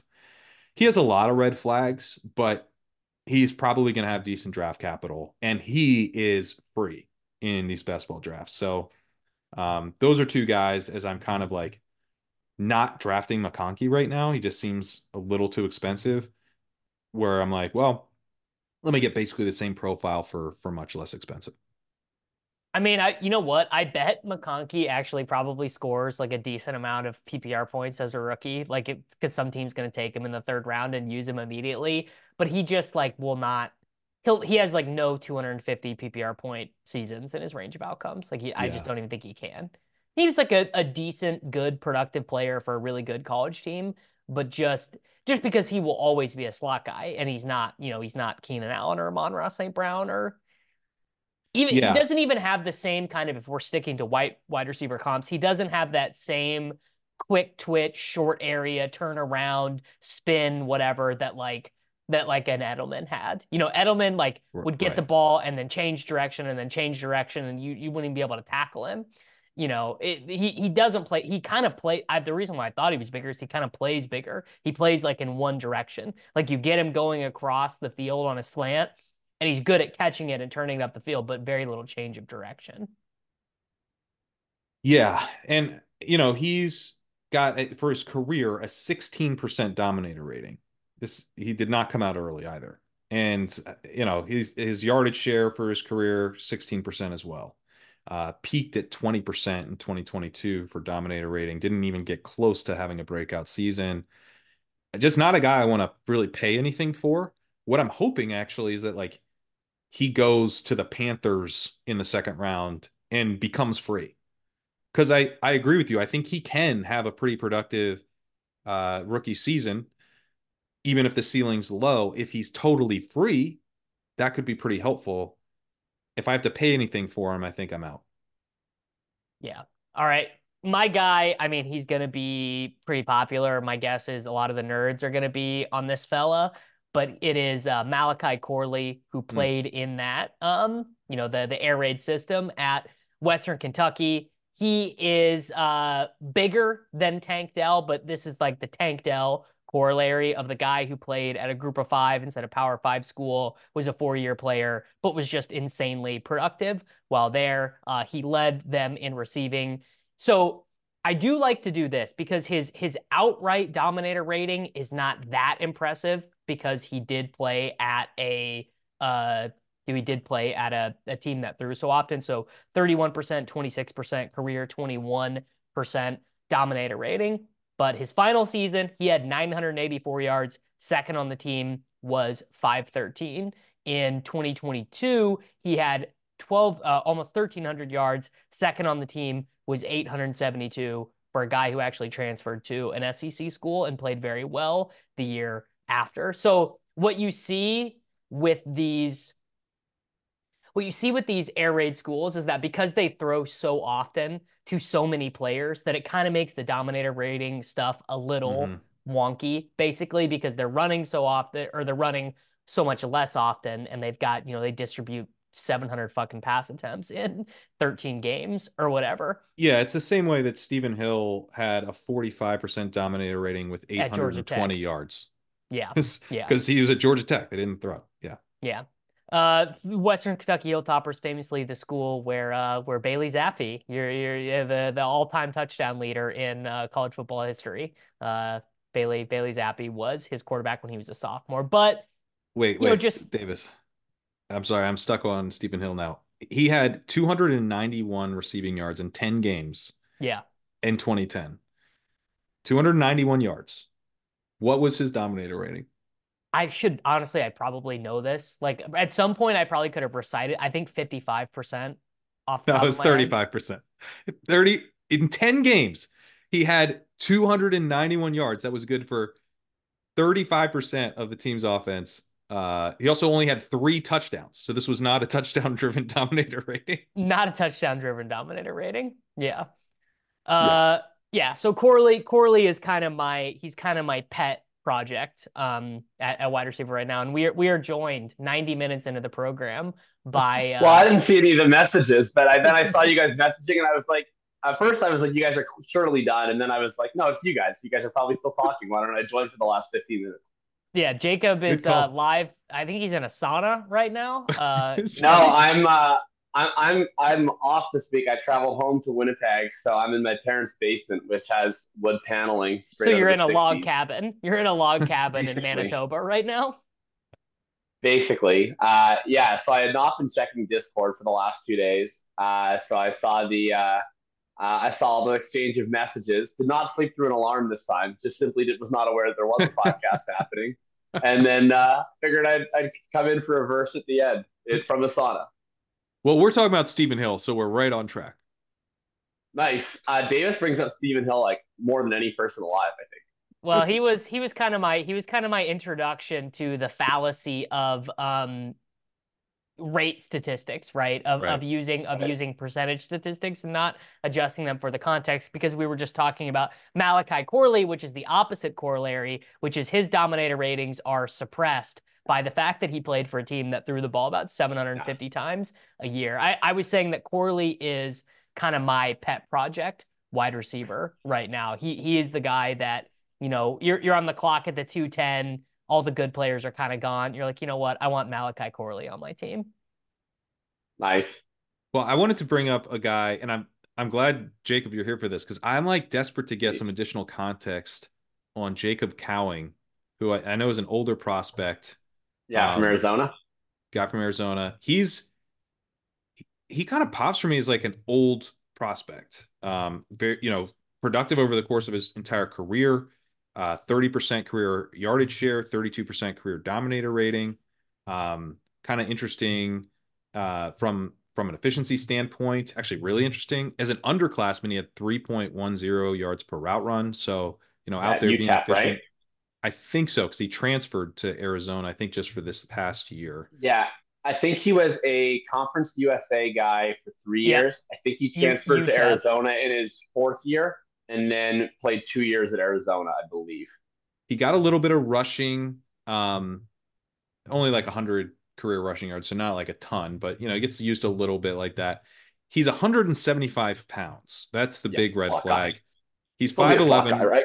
Yeah, slot guy. But like, dude, he looks so fast to me.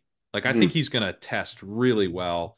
I take him occasionally in the very last round of best ball drafts, kind of a dynasty like dart throw, third, fourth, maybe even Yeah. fifth round rookie pick. But I think it's definitely someone to have on the radar. What's interesting about him is that at Arizona, he was used as like a slot underneath guy. Like he had under 10 yards per reception his final season.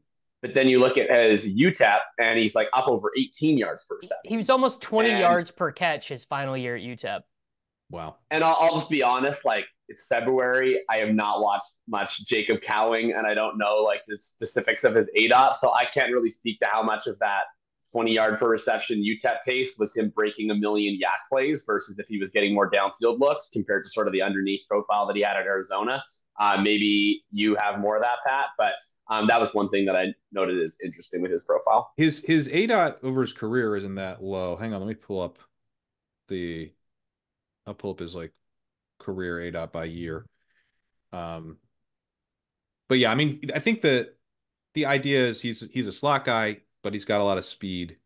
And you hope he makes it into the third round or early fourth, and has a path to playing time right away. Let's see, where's the ADOT? The ADOT. We're all gonna be so accepting of 170-pound wide receivers after watching Tank Dell just completely torch the NFL for 8 games. Well, like it's that's like what it is for me. And old wide receivers, right after we had like the Puka's an old transfer, Rashi Rice a little older, Tank Dell's both old and small.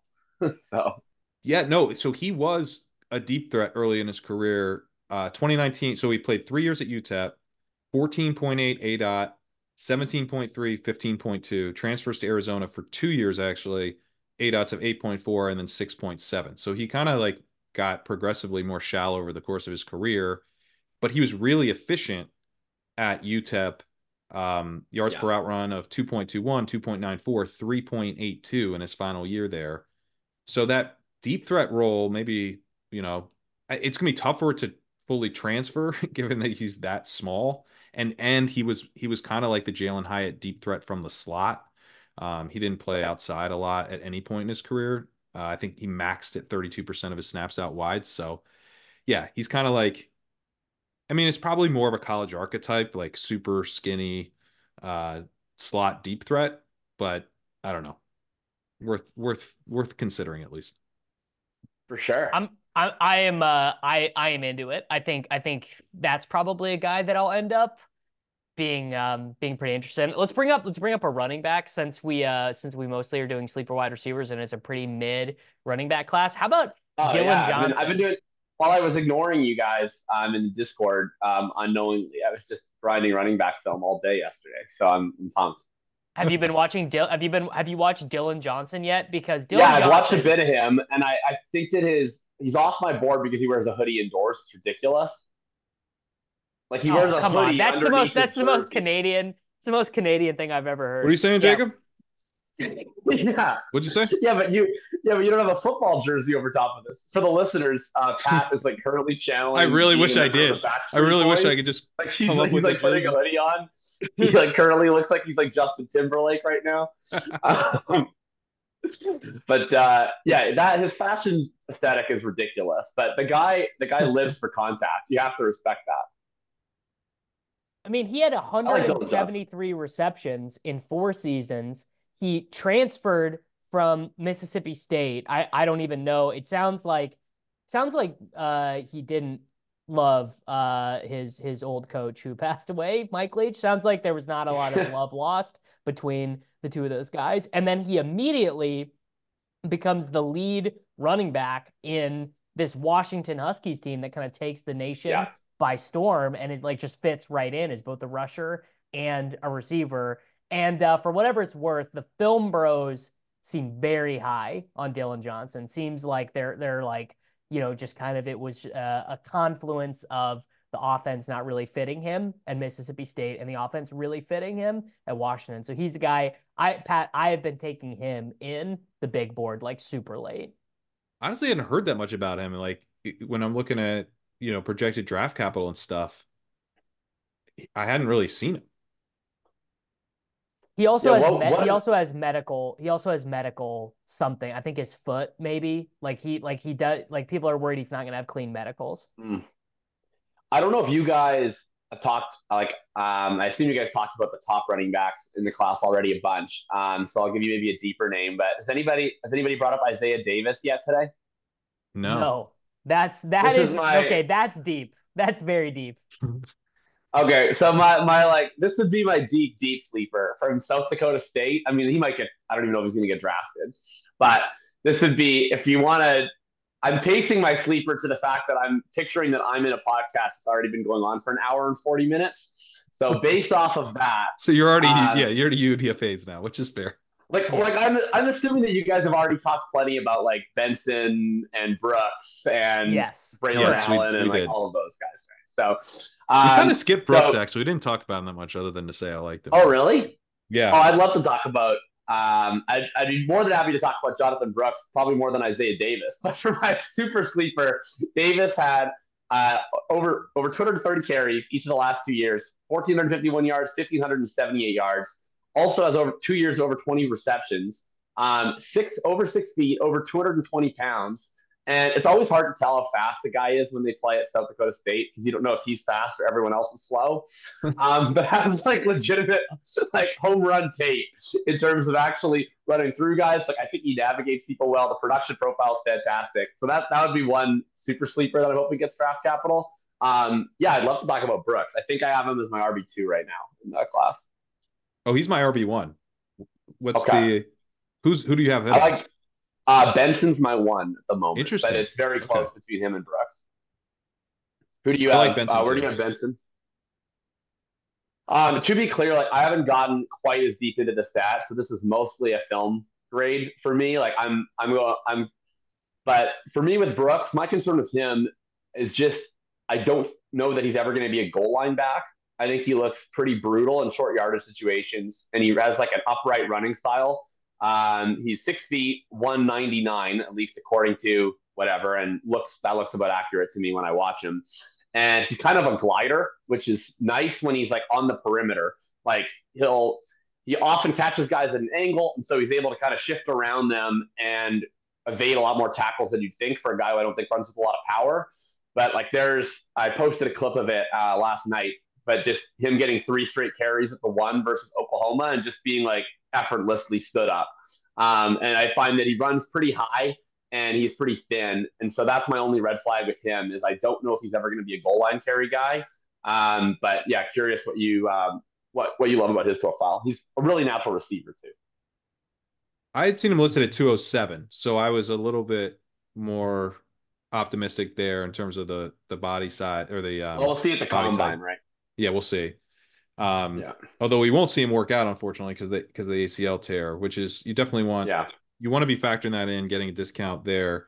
But what I like about him is the versatility. He rated well as a breakaway runner. He was very elusive. He was able to break tackles while handling a big workload, and he had 1.46 yards per route run, which isn't like awesome, but it's pretty good. And so it's like he kind of has a few different outs, I think, to a valuable rushing profile. He kind of fits more like I had him kind of rated as like a late first dynasty prospect where he would slot in last year very clearly behind Bijan, obviously, but also behind Gibbs. But ahead of everybody else is kind of and I have him ahead of Benson, who I have as more of like a second round rookie pick type. Yeah, I think that was go for it. Well, and I just am saying I'm team Braylon Allen over Brooks Oh man, Davis. unless Oh Brooks no, Davis. Well, Brooks might end up being like a second round pick, and Braylon Allen. Braylon Allen is one of my least favorite running backs to ever watch. I knew he would be. I didn't even have to bring you on. But Jacob, do you know he's 19? I appreciate that because this was like a Jason Tatum bit for forever, where like one of the announcers would always be like, and he's only 19, and like Celtics fans still say that. I wish Sam was on the pod for that. So it reminded me of that. I appreciate that about Braylon Allen. But yeah, I watched 6 games of his yesterday, and my notes are almost entirely piss poor. I don't know, man. I don't see it with that guy. If he lands in like a perfect spot where all he has to do is just run downhill, like a Gus Edwards type situation, and then I could see it, and like he will probably get goal line work. He's a very large man. But that's what's gonna happen. You got to understand that these are causal events. Like some team that wants Devin Achane is not going to draft Braylon Allen. A team that wants a sledgehammer is going to say, "Look, I would like to go to the NFL draft and purchase a sledgehammer, please," and they will have their like. The Kansas City Chiefs are not going to take Braylon Allen. The Washington Commanders probably are going to take Braylon Allen. But they already have a sledgehammer that is more like they have like a sledgehammer that can also do some other things. It's a used sledgehammer though. This is a fresh off the shelf sledgehammer. This is a 19-year-old saran wrap still in the original packaging sledgehammer. A collectible sledgehammer. A collectible sledgehammer. They'll go way up in my rankings once I factor in all the production stuff because his like profile looks very nice on at least like the raw production side of it is quite good. So credit to him on that. We'll see. Maybe better in best ball. Like I can see the use case of a Braylon Allen, right? I can see how he fits into a team. When the Tennessee Titans take Braylon Allen at the 38th pick in the second round, you're gonna have to capitulate so hard. Maybe at the 168th pick of the whatever round. Yeah, Allen gets quite a bit of boost in my stuff for size and production. Like he's very big and he's very productive. He is very, very, very productive. I've seen people. My one qualm is I've seen some people bring up that he got used more in the passing game this year, and like he kind of did. Like he caught some dump offs and everything. Horrendous pass protector. Like just throws his arms at people, leaning over. It's all right. We want our guys running routes. So I wouldn't read into the. Yeah, I just think I wouldn't read much into the passing game stuff. I think he's a big guy who's going to score some touchdowns, and on the right team, he could like Jordan Howard his way to like 200 carries, 10 touchdowns, 800 yards. I loved Jordan Howard. I loved Jordan. I loved like rookie Jordan Howard. So it's fine by me. Yeah. 0.74 yards per route run. So I completely But agree. He was 19. He's got so much more to learn about the intricacies of running routes, dude. But he's like not, but he's like, he doesn't change direction. So like, I don't think he can run routes. Like he only goes one way. He's only been a running back for 3 years. He was a linebacker in high school. I can't believe you're on the linebacker guy now. That I really believe. I'll tell you what, that checks out. I mean, honestly, it sounds tongue in cheek, but I really mean it now. Like, why can't he just have a Tyler Algier rookie season where some team is just like, fuck it. You're getting 233 useless, empty calories carries, but you're just going to rack up the volume on him. I mean, I'm not going to say you can't.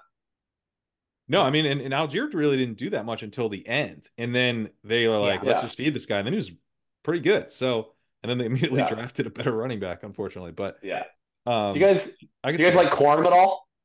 I don't like Corum at all. I don't, but I just know he's going to be the starting Chargers running back in 8 months. So like I've just made my peace. I'm forcing myself to take him occasionally. His stat profile is pretty garbo. I like watching him. I just think he always makes the right decisions. I appreciate that. I think he's like a smaller Brian Robinson. I can see Kyren Williams upside, but without the passing game. Like just Kyren Williams, but only as a runner. Great. Which is less appealing, for sure. Part-time Kyren Williams sounds awesome. Well, it's a 2024 running back class, Pat. Beggars can't have you gotten to Simon Vaki yet, Kerrane? No. Okay. You guys gotta go. You guys gotta go look this guy up. This is right in Kerrane's alley. He is a combo safety running back from the University of Utah. I think he had some. This guy isn't even on the PFF big board. Oh, we already talked Sion Vaki. Sion. Okay. Yeah. So the first hit when I just Googled him, because full disclosure, I've never heard of this person in my life. The first hit is Sion Vaki, Utah Ute safety. And then the first sentence is Sion Vaki takes a screen pass 53 yards for a touchdown. So Google's very confused as to what he does. He had 53 touches and 5 touchdowns and 37 tackles his final year at Utah with 1 interception and 2 sacks. I mean, Kerrane, this guy was built in a lab for you to be in on. This is like Tyler Algier, but like legit feisty. I can't believe you're just owning me on all the converted defensive players I've never heard of. Oh man, he's gonna own IDP leagues. He's like the absolute like poverty version of Travis Hunter. Well, I think he's got to test well, right? I mean, he would not have declared early if he was not gonna test well, right? I mean, that's got to be the deal with this guy is he's gonna like crush the combine. What position is he planning to play in the NFL? Whatever. He better be playing running back if we're talking about him. I mean, I think he probably running back. I would assume. Probably running back. We need them to play running back, Davis. Just to be clear, Davis chuckled when I brought up South Dakota State running back, and Davis is now replying by bringing up probably running backs. Yeah, your running back is 209 on the PFF big board, so acceptable. He is at least listed. And to be clear, he plays running back. Like for sure. Like he's definitely gonna play running back. Well, you know what? We're gonna find out at the combine because he will have to declare his positional group. He'll have to do drills with his group. So we're gonna find out if he does it with the defensive backs or the running backs. What a sweat. What a sweat.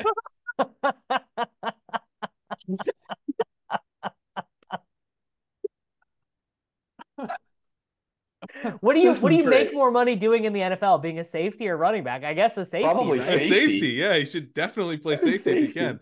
All right, well, forget that who was that guy, Jakob, on the Patriots 2 years ago? Marcus Jones, who they started playing on offense? Yeah, the kick returner, and they gave him like that screen pass and took one of the house against the Bills on Thursday night. Yeah. Yeah, there you go. We've uncovered a guy 3 years from now you're going to be pissed off wasn't listed as a skill position player in a Thursday night showdown for like the Buffalo Bills. You're welcome. Yeah. Oh man. The kids say we don't go deep on this show. My one question really my one real question that I missed is just like out of 10, how excited are you guys about the 2024 rookie class? Like a 9.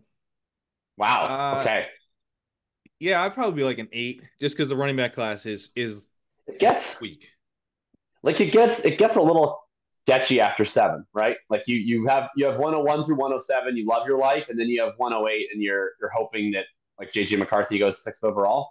But the thing is that you have more guys. I like Brian Thomas. Yeah. Yeah. Okay, I like him too. Yeah. And I honestly like Troy Franklin a lot, so you could the Bills, the Cowboys, the Chiefs, and the Bengals are all going to be a position to take wide receivers early. Franklin. Yeah. Yeah. Yeah, I think to me where it gets it gets a little shaky is 110, right? Because if you're Okay. looking, you get the three quarterbacks, But Harrison, it's gonna be Neighbors, four. Odunze. Like McCarthy's, You're right, we're McCarthy. feeling. Yeah, I don't love McCarthy though, but I mean he'll probably go ahead of 110 anyway. So I you don't 110, I you're don't getting love the him. I don't love him, but if he's a top 10 NFL draft pick, then I love him at the 110. agreed, agreed. Yeah, and I think worst case it seems like he'll be like 12th or 13th or something. So it's Right. where we're sitting here today. That's kind of the buzz. So yeah, I think the drop off would be after that, like Keon Coleman or or your other receiver, basically, or do you go with the running back at that point? Yeah, I mean it'll be interesting. Like there's probably going to be some running back that gets a good landing spot. It's just the weird part. Like I think most people have Brooks as the top guy, and it's a hard sell for me to take an injured, like a severely injured dynasty running back early in the rookie draft, right? Like in theory, the advantage of taking the running back is you get to plug and play them in your lineup kind of right away, and then it's a little tougher. But we'll see. I mean, hopefully some of these guys, like I expect, we'll probably get what three, four, five guys maybe come off in the third round. Maybe one of them sneaks into the late second. I mean, it sounds like Brooks is still probably likely to go late second. Maybe he's third round with the injury, but Jatavion Sanders is a guy that I Yeah. think we Yeah, could ultimately be thinking about around that 110 range if he goes that's second an round. interesting call. I like that call. The Bills are one more primary slot tight end away from finding like a good offense. Like if they take Jatavian, you run out the 13 personnel of Khalil Shakir, Dawson Knox, Jatavian Sanders, and Dalton Kincaid. They're right on the precipice of getting where they want to go on an offense. So Yeah. Um, I want to bring up a couple more wide receivers because I mean the what makes this class fun, in addition to there being legit high end quarterback guys, is that it goes really deep at wide receiver. Yes. Um, Jermaine Burton is someone we haven't talked about. Yeah. He had a really strong final season at Alabama. I mean, we took John Mechie because he like used to because he went to the school. yeah, It's like that's enough. And So Bird went to both of the schools. yeah, yeah. So I mean, Burton, I think he had a over 30% dominator rating in his final year there. Yeah, 35% dominator rating at the University of Alabama in his final season. Yes, he's a 4-year guy. Didn't break out until his fourth year. Kind of classic red flag stuff, but he's like totally free. And I think one of these guys is going to get buried in a really deep class. So he's someone that I've been taking a lot of in best ball, and also seems like very interesting if you're going to get him as like a third, fourth round dynasty pick.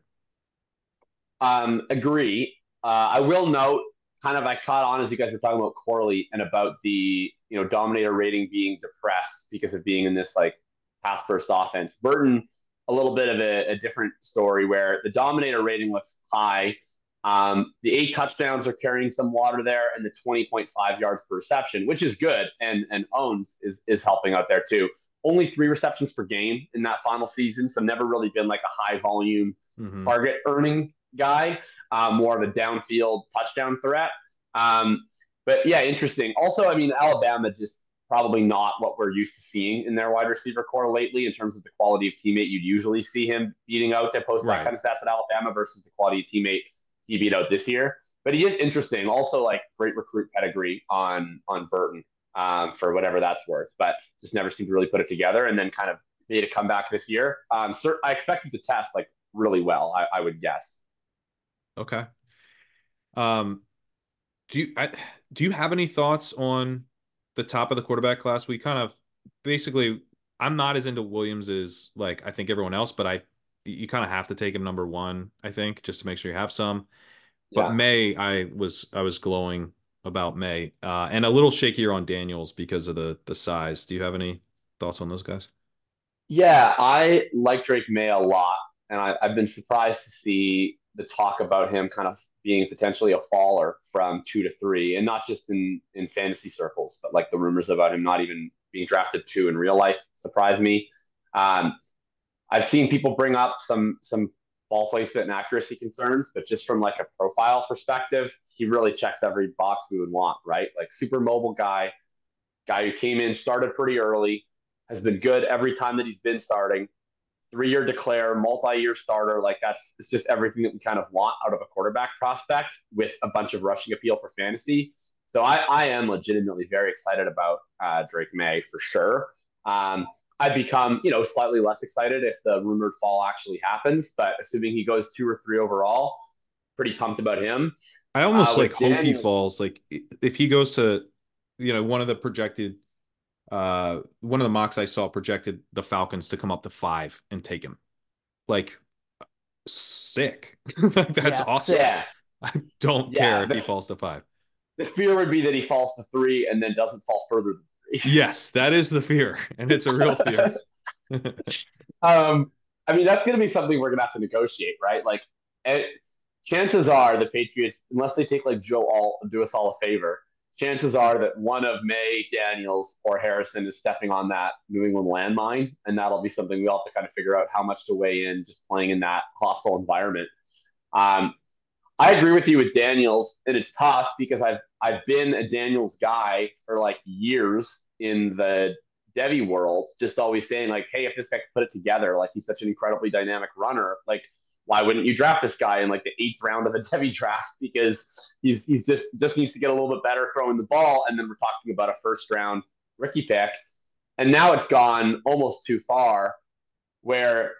Yeah, like the age concerns me. It concerns me a lot that he was pretty terrible his 2nd and 3rd year starting, and that it took until a transfer and a move to an offense with probably 2 first-round wide receivers, potentially 1 top 5 receiver, to really put up those stats.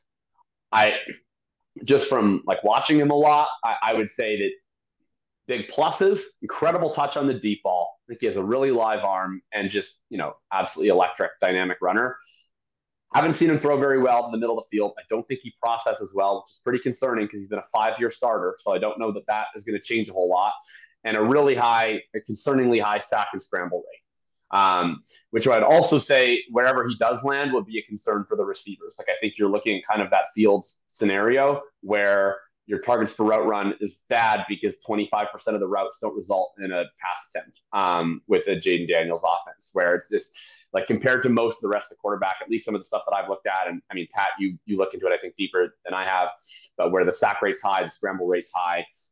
So that would be my concern with me is a 5-year starter who both just watching and from the statistical profile, I don't think processes the field well at all. That's a pretty big red flag in my opinion.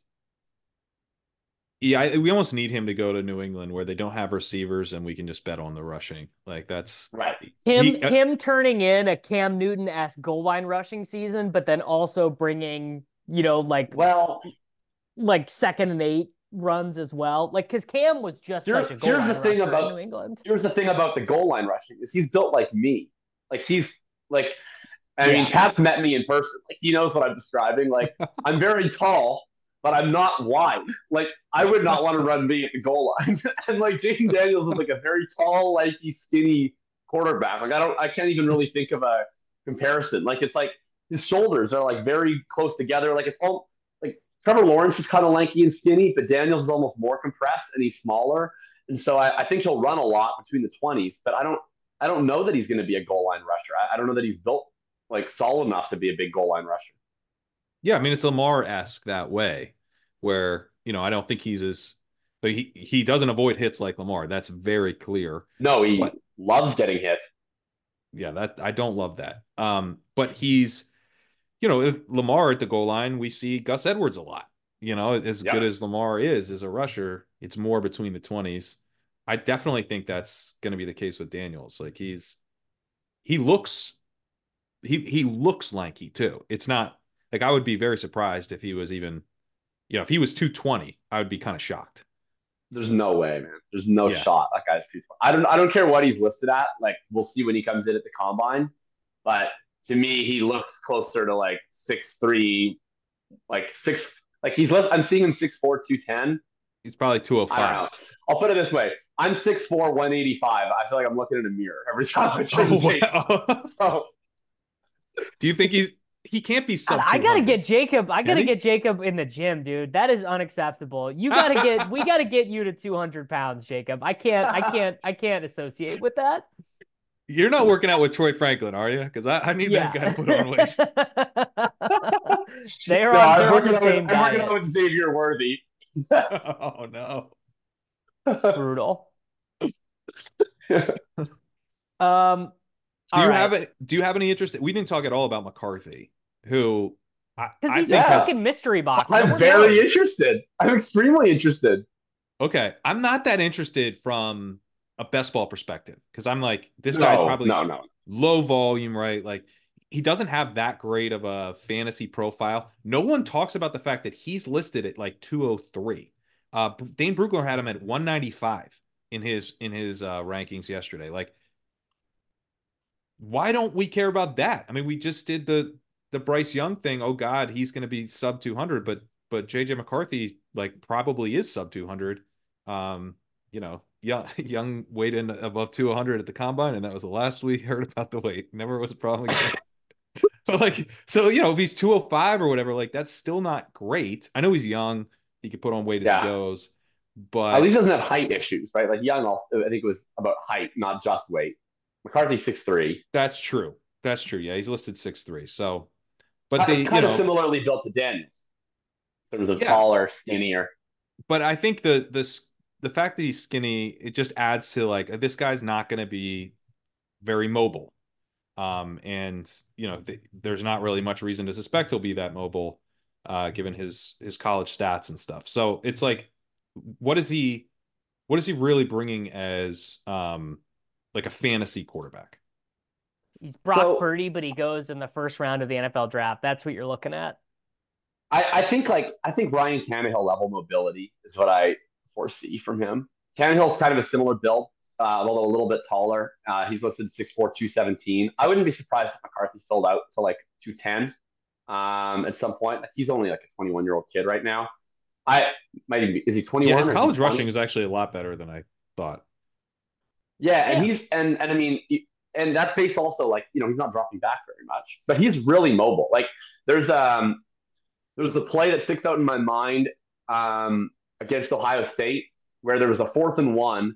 They run him on a naked bootleg and it's screwed. And it's just him one-on-one versus the linebacker to get it. And he like shakes him against an Ohio State linebacker, gets it easily, picks up another 10, 15 yards. Like I think he's a very functional playmaker. Okay. He's not Lamar Jackson, but like he has wheels and he has a pretty live arm. And I think he fits perfectly into the dominant structure of what teams are doing. So I'm not very excited about him from a best ball perspective.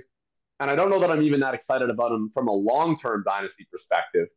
But I think he's pretty safe in that I just can see him fitting into an NFL offense. Like I assume where he's going to get drafted is probably going to be like a play action heavy Shanahan type scheme, or at least I hope that's who takes him. Vikings and Broncos seem like the most likely right now. Broncos, yeah. Broncos is such a perfect fit, man. Like he gets in that Sean Payton scheme. He's going to drop back 32 times a game. He's going to hand it off a bunch. It's going to be play action, and he's just going to rip like slants and dig routes over the middle. And he throws seeds, and he plays in the structure of the offense. Like I think that he's going to be a successful. I don't know. Like it depends on your view, but like I think he's like a Goff with mobility, where he like has a really live arm, like Jared Goff has. And he's going to be able to make the right decisions, but then he can scoot a little bit. Like maybe like that peak, the 2 years of the Brian Tannehill with Arthur Smith, like those two, like 2019, 2020. Like I could see McCarthy doing that. I don't see like a super high ceiling offense. I don't think he's going to be running like some air raid, spread it out, drop back 40 times. But I don't know. It wouldn't surprise me at all if he was like a high end QB2, low end QB1 who played for a long time in the NFL. It's just hard. I get that he's a mystery box because they threw like 22 times a game or whatever. But I think he has the tools to succeed in an NFL offense. And I don't think it'll cost that much in Dynasty. Like I suspect he's going to go like I don't think he's cracking the top 7 regardless. So I think he's going to go 1-8, 1-9, 1-10 in rookie drafts. And maybe he's the guy who we do this pod 2 years from now and say, why is this guy going in the 3rd round? He's so overrated. But that's still a massive payoff from your initial investment. Yeah, I think he's probably like a much better super flex dynasty pick than best ball right now. 100% like, agree. you have to worry about not job security, but when he gets on the field. Like not that he's going to get benched, but when does he start? If he goes to Denver, potentially right away. But I think it'll be a little bit low ceiling out there. But like guy who's definitely going to be a starter next year and the year after is always very valued in Superflex. Like those guys, we lose like a couple of those guys a year, and we're gonna like even if he's Mac Jones with job security. If Mac Jones was definitely going to be a starter for 2 years, like that alone would you'd be like, I Oh my hate it, God, but I who's have to going to draft start this a guy. quarterback for the Patriots next year? Jaden Daniels. I'm thinking Jaden Daniels or Drake May. God, if Drake May ends up in the Patriots, That will test Pat's love for Drake May. I'm drafting through it, baby. I'm drafting through it. Drafted through it. They got Van Pelt now. They're gonna throw every down like they did with Flacco. That's the hope. The nice thing is you're probably getting Drake May at a very nice price. Like Drake May on the Patriots. This presumes that then Daniels goes too. So Daniels is definitely going ahead of him in rookie drafts in this world. Caleb's obviously going ahead of him in rookie drafts. Marvin's probably going ahead of him in rookie drafts. I wouldn't be surprised to see the odd rookie drafts. Yeah, that's going to like, end up with take me Neighbors. taking Drake. I'm going to have like 50% Maybe Drake I'll take May. Bowers. And then you're going to be like getting May at like 1.5, 1.6. Like I'm good with that action. Absolutely. I will join Dynasty. I'm trying desperately to get my leagues down. I will join Dynasty leagues to draft Drake May at 1.5, 1.6. That's wow. Come on. Well, give me the quick pitch. I know you probably already gave it to the listeners, so maybe you can give me the 30-second version. But what gives you so much excitement with him? The big thing is that he was very good with the deep ball. Big time throws on 20+ yard passes. The rate of those per attempt, the rate of those per game, really, really strong, like up there with pretty much anybody ever. And that, the aggressive mindset and the ability to do it, plus size, plus mobility, plus he was also a willing scrambler, so he's not just kind of like someone who got designed rushes in college. He's going to create on his own. He also is maybe not ideal, but pretty good at playing within structure. He avoided sacks much better, than like a Justin Fields. Like he was kind of more on Justin Herbert. Like he'll take some sacks, but it's not like a huge problem. He was like pretty good looking at some of the first read stuff. Like he looks like he plays pretty well within structure. He can create outside of structure. He doesn't like kind of with Caleb Williams is like he gets a little bit off the rails sometimes out of structure. It can be a problem. And if the NFL cared about that, I would too. I don't think they do. So I'm kind of like, whatever. He's going to get a long leash, so it probably doesn't matter. But May, I think is going to execute fairly well as in addition to providing playmaking and mobility. Yeah, I agree. I like him a lot. I mean, he's going to throw deep. He's going to run. He's probably going to be the second quarterback drafted. He's at least coming in with one good wide receiver. Pat objected to me classifying Jahan Dotson as a good wide receiver. They'll have another pick. It seems like a very, I mean, what has he ever done to be a good wide receiver at this point? He scored some touchdowns. I believe in my heart and that he's a good wide receiver, but I don't want to tell anybody that because I can't like defend that take. I just kind of feel it. There's been a lot of that. There's been a lot of that. He has a place in my heart right in the same ventricle as Elijah Moore, who I also feel in my heart is good. Elijah Moore. Come on. Elijah Moore is definitively good. He just needed a good quarterback. Definitively? Yeah, I don't know about definitively. I also do feel in my heart that Elijah Moore is good.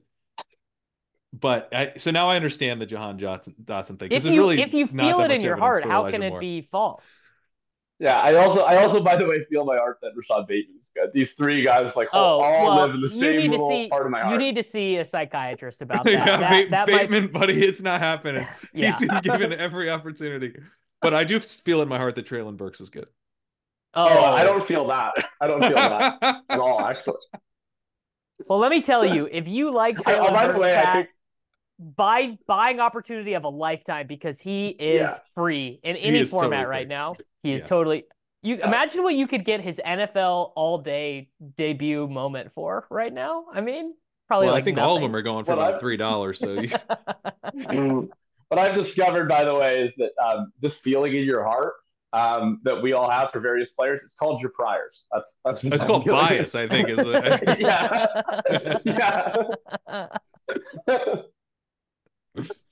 All right, should we get out of Somewhere here? out there, someone thinks Dorial Green Beckham is good in their heart. Yeah, no, we should probably get Dorial it. Green Beckham sucks. One guy, we didn't really talk about Bowers. I feel like we should at least give the people a little bit of why. Like we mentioned that, he's the clear tight end one. It's gonna be reverse Kyle Pitts. You're gonna watch him in the NFL and you're gonna be like, I don't really understand how he's always so open. He's gonna get every easy screen, every easy 7-yard slant. He's gonna get both Laporta targets and seam targets. It's gonna be infuriating, obviously, as all of us are Kyle Pitts bag defenders, to just watch this guy go top 10 overall in a sleepwalk into the easiest 97 target rookie tight end season you've ever seen. Meanwhile, Kyle Pitts is out there running fucking cardio with Jonnu Smith. Well, my elevator pitch for Brock Bowers that I would give in 30 seconds is that Georgia can recruit basically any 5-star athlete they want in any position. They always have seemingly 3 NFL quality running backs on their roster at any given time. And they chose for 3 years to run as a legitimate part of their offense, jet sweeps to their tight end. And those jet sweeps were often successful. And so that's basically my pitch for Brock Bowers. He's so good that Georgia, the University of Georgia, was like, we will make you not only a featured part of our passing game, featured part of our red zone package, but just like a legitimate every game part of our run game. He's very athletic. He's very good. He's going to kill. I love the guy. Yeah, so the big difference between him and Kyle Pitts, I think, is that he's not like an elite off the charts run blocker, but he's pretty good.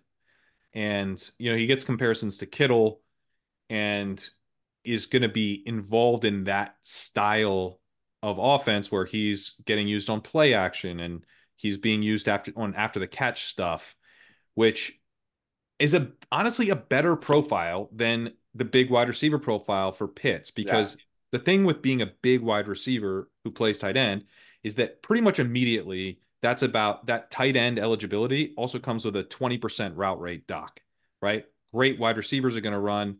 Their route participation is going to be maybe 15%. They might be at 95%. Yeah. Just by nature of being a tight end, you're going to be at like 80%.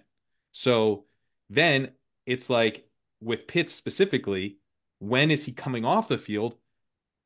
Sometimes it's actually kind of some of the bigger personnel stuff because he is just a wide receiver. And so he's not out there to run block on play action stuff around the goal line or just straight runs, which don't matter as much, but you want him to be out there and actually get some of that upside around the goal line where we actually see tight ends catch a lot of the touchdowns on play action passes. Pitts had a career run blocking grade of 44, which is first percentile for tight ends. And Bowers was at 75, which is like very good. TJ Hawkinson was at 71. So he's not like the best run blocker ever, but if the idea is like this dude can come out and just like play NFL tight end, and then in addition to that, he's bringing really strong yards after catch and receiving ability, like I just think like that's more likely to translate. And if he tests well at the combine, for what it's worth, because tight end is difficult to project, but he'll be the best tight end prospect in my stuff by a pretty decent margin, as long as he tests well. Yeah, I can't imagine he won't test well. He might people might balk at the size and the weight at the combine, but he'll test really well. I mean, I don't know what it'll look like adjusted, because like most tight ends are like 250 pounds. I'm not entirely convinced he's even 230. So I don't know what like his like size adjusted metrics will be, but his like raw numbers, I expect to be great. Like I don't know, what would you expect him to run? I would expect him to run like pretty close to 4.5 flat. Yeah, I think so. I mean, he looks like a World of Warcraft player, so like that kind of makes me more into him. That photo of him next to Gronk was like kind of an all-timer. Yeah, it was. He doesn't look like knowing that guy. He doesn't look like a professional athlete. like knowing that guy was at the University of Georgia next to every great athlete that graduated from high school in the United States of America in the last 4 years, and that they all in the locker room were like, you know what? We need to get this fucking guy the ball more often is like, all right, you can't argue with that. Well, does the weight concern you? Because the big counter to everything I just said about, he'll be out there run blocking and all No, that. that's the plus. Being 230 pounds is the plus. It means he blocks like 10 times a game. Well, but you want them run blocking, because if it's a run, there's no missed opportunity, and if it's not a run, it was a fake run, and you want them out there. So I do think most elites, like if you're out there pass blocking, you probably suck. Like most great tight end, like even Kittle doesn't pass block. Yeah. So I actually do. It's not great if the weight causes him to be trusted less as a blocker. It's bad. I totally agree with that. And I don't know. Like I buy that he was able to make do in college and that he played in the SEC. So I think he'll probably be able to make do somewhat in the NFL. Like it would concern me more if he played in like a fake conference and it was like, okay, you could block well against, the Pac-12 defensive ends. But against the SEC defensive ends, like they're probably roughly comparable in size and strength to like low-end NFL players. Like I feel like it's probably manageable. I agree with you. You definitely want them to be able to block. This is like the same argument that I had with, I think it was like Kyle, I forget how to pronounce his last name, Fords on Twitter, about like running back pass protection, where it was like, no, you don't want your running backs pass blocking, but you do want them to be able to pass block, because if they're able to pass block, then they get to be on the field on passing plays, and then they also get to run more routes. I think it's somewhat of a concern. People can feel free to ignore this point because Kyle Pitts exists, but like, I would really hope that whatever team drafts him, hopefully very highly, knows who he is and has a plan. Like, I just hope that comes to fruition and that he doesn't go to a team with Arthur Smith at head coach. Like, good luck with that. Do we deserve that? Do we deserve for a tight end to be an all-world tight end to be used properly? I mean, we already got in this lifetime Jimmy Graham, Travis Kelce, and Rob Gronkowski. Do we really deserve better? I'm not sure. Shane Steichen's going to use this guy exactly how anybody would want. I promise you. I have my jersey ready. Yeah. He's gonna get drafted by the Titans, brother, and he's gonna get 16 targets as a rookie, like that. Earning his stripes. Hey, it's not the old Titans. I get on board with the new Titans, man. They're gonna be throwing a little bit more. Oh yeah, that's right. I like this guy they hired. Yeah, Callahan. Yeah, I'm in on his dad is like an OG, like he's like in the OG Shanahan tree. Like if we're doing the tree, he's the dumbest team in America guy. Yeah. He was the head coach of the Raiders. I had a long vendetta against Bill Callahan because when John Gruden was traded to the Bucks, I was a Raiders fan at this time because Rich Gannon went to the University of Delaware, which is where I'm from. Nice. And I just thought it was so fun that they had like all these really old, like Jerry Rice, Tim Brown, Rich Gannon. They're all like 40 years old. And so Gruden's off in Tampa Bay. Bill Callahan runs the exact same Gruden offense. Then they get to the Super Bowl against Gruden, and they, Gannon throws for like 5 interceptions because they knew all the plays. Like, you have to change plays if you're going against the guy who made the plays. Anyway, it didn't work. But he's generally seen as the best offensive line coach, I think, like ever. So getting him on the staff would, it's big. Is he on the staff? Yes, he's on the staff. Yes. Okay. All right. Yeah, he's on the staff. Good. My only thing with the Titans is if we're just talking about Will Levis, I have a lot of undeserved optimism about him. But then as soon as we transition to talking about weapons of Will Levis, I have only pessimism about Will Levis. So Hopkins was fine last year. Hopkins was pretty good. He was all right. It was like better in best ball. Like I remember my Sunday morning routine of going through all my Hopkins Dynasty leagues and trying to figure out whether he was going to score 3 or 30 that day was less fun. But I'm sure in best ball it was more fun. Yeah, but I mean, if they throw a little bit more, that should even it out. He had over 2 yards per route run. Yeah. If they throw more, I think he's honestly, I have a big bag of him in the early best ball stuff. He goes, I think like 2 rounds too late. I take him or Kyle Pitts. I'm going down with the ship. I'm seeing tight end 7 Brock Bowers, tight end 12 Kyle Pitts, and I'm like, well, I guess I'm going to keep tight end 12. Yeah. fuck, man. Like, all right, I guess we're getting even, or we're trying. I don't know. That's what you think, I thought round 18, Clyde Edwards. Actually, I did get even on Clyde because he had that week 15 game. So in the end, you can always get even on your guys. I thought I was getting even on Kyle Pitts last year. Like I thought that last year was like, wow, we get Kyle Pitts in round 7, and now when did we get him? What is it, round 9, 10 or something? I haven't been drafted. Yeah, no, he's like barely in the top 100. Yeah. Hopkins is more like little over round underpriced, I think, not 2 rounds, but yeah, he goes to pick 76, 77. I'm into that. I remember the one best ball draft I did do, it got to like round 4, and I was like, wow, these wide receivers, it's getting rough. It dries up quick. Yeah. You got to just zero RB every draft. You got to take one running back through 8 rounds. Then just, you're just taking. Well, and then you get Najee Harris in the 8th, and you're feeling pretty good about that. Exactly. Who in the 8th? Najee Harris. You know what, dude? I'm taking Unironic, Harris. So I'm taking some. I take good. I was trial ballooning it because I'm secretly into it, but I wanted to preserve the right to be like, LOL, that was a joke if I got roasted for it. But, no, I'm taking some of them.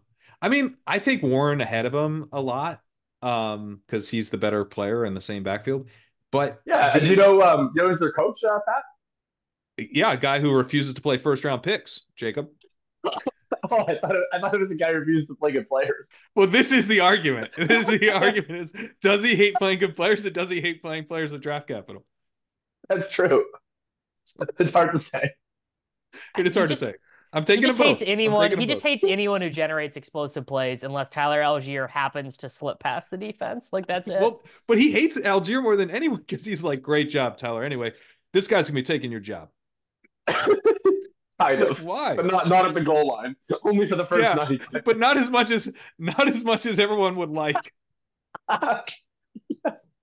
None of that. And also the whole Falcons involved sometimes. Yeah. The whole Falcons thing never made any sense. No part of it. No. At all. No. Yeah. I feel good about the Falcons. I like Raheem Morris. I like Zach Robinson. Well, I feel good about them now. I know. Well, no, I felt horrible about them before. Obviously, they ruined my life. But like, I feel good about this season, which makes me feel trepidation. This is one thing we're now getting completely off the rails, but is in the best ball stuff, I'm desperately trying to figure out who their quarterback is and what even we can hope for. JJ McCarthy. Might be JJ McCarthy. Kirk Cousins is the dream, I think. They would love to get him. Kirk is the absolute dream. I just think he probably ends up back in Minnesota. Probably. Yeah. But it'd be great. Right. I would love him in Atlanta. And I would be in on McCarthy.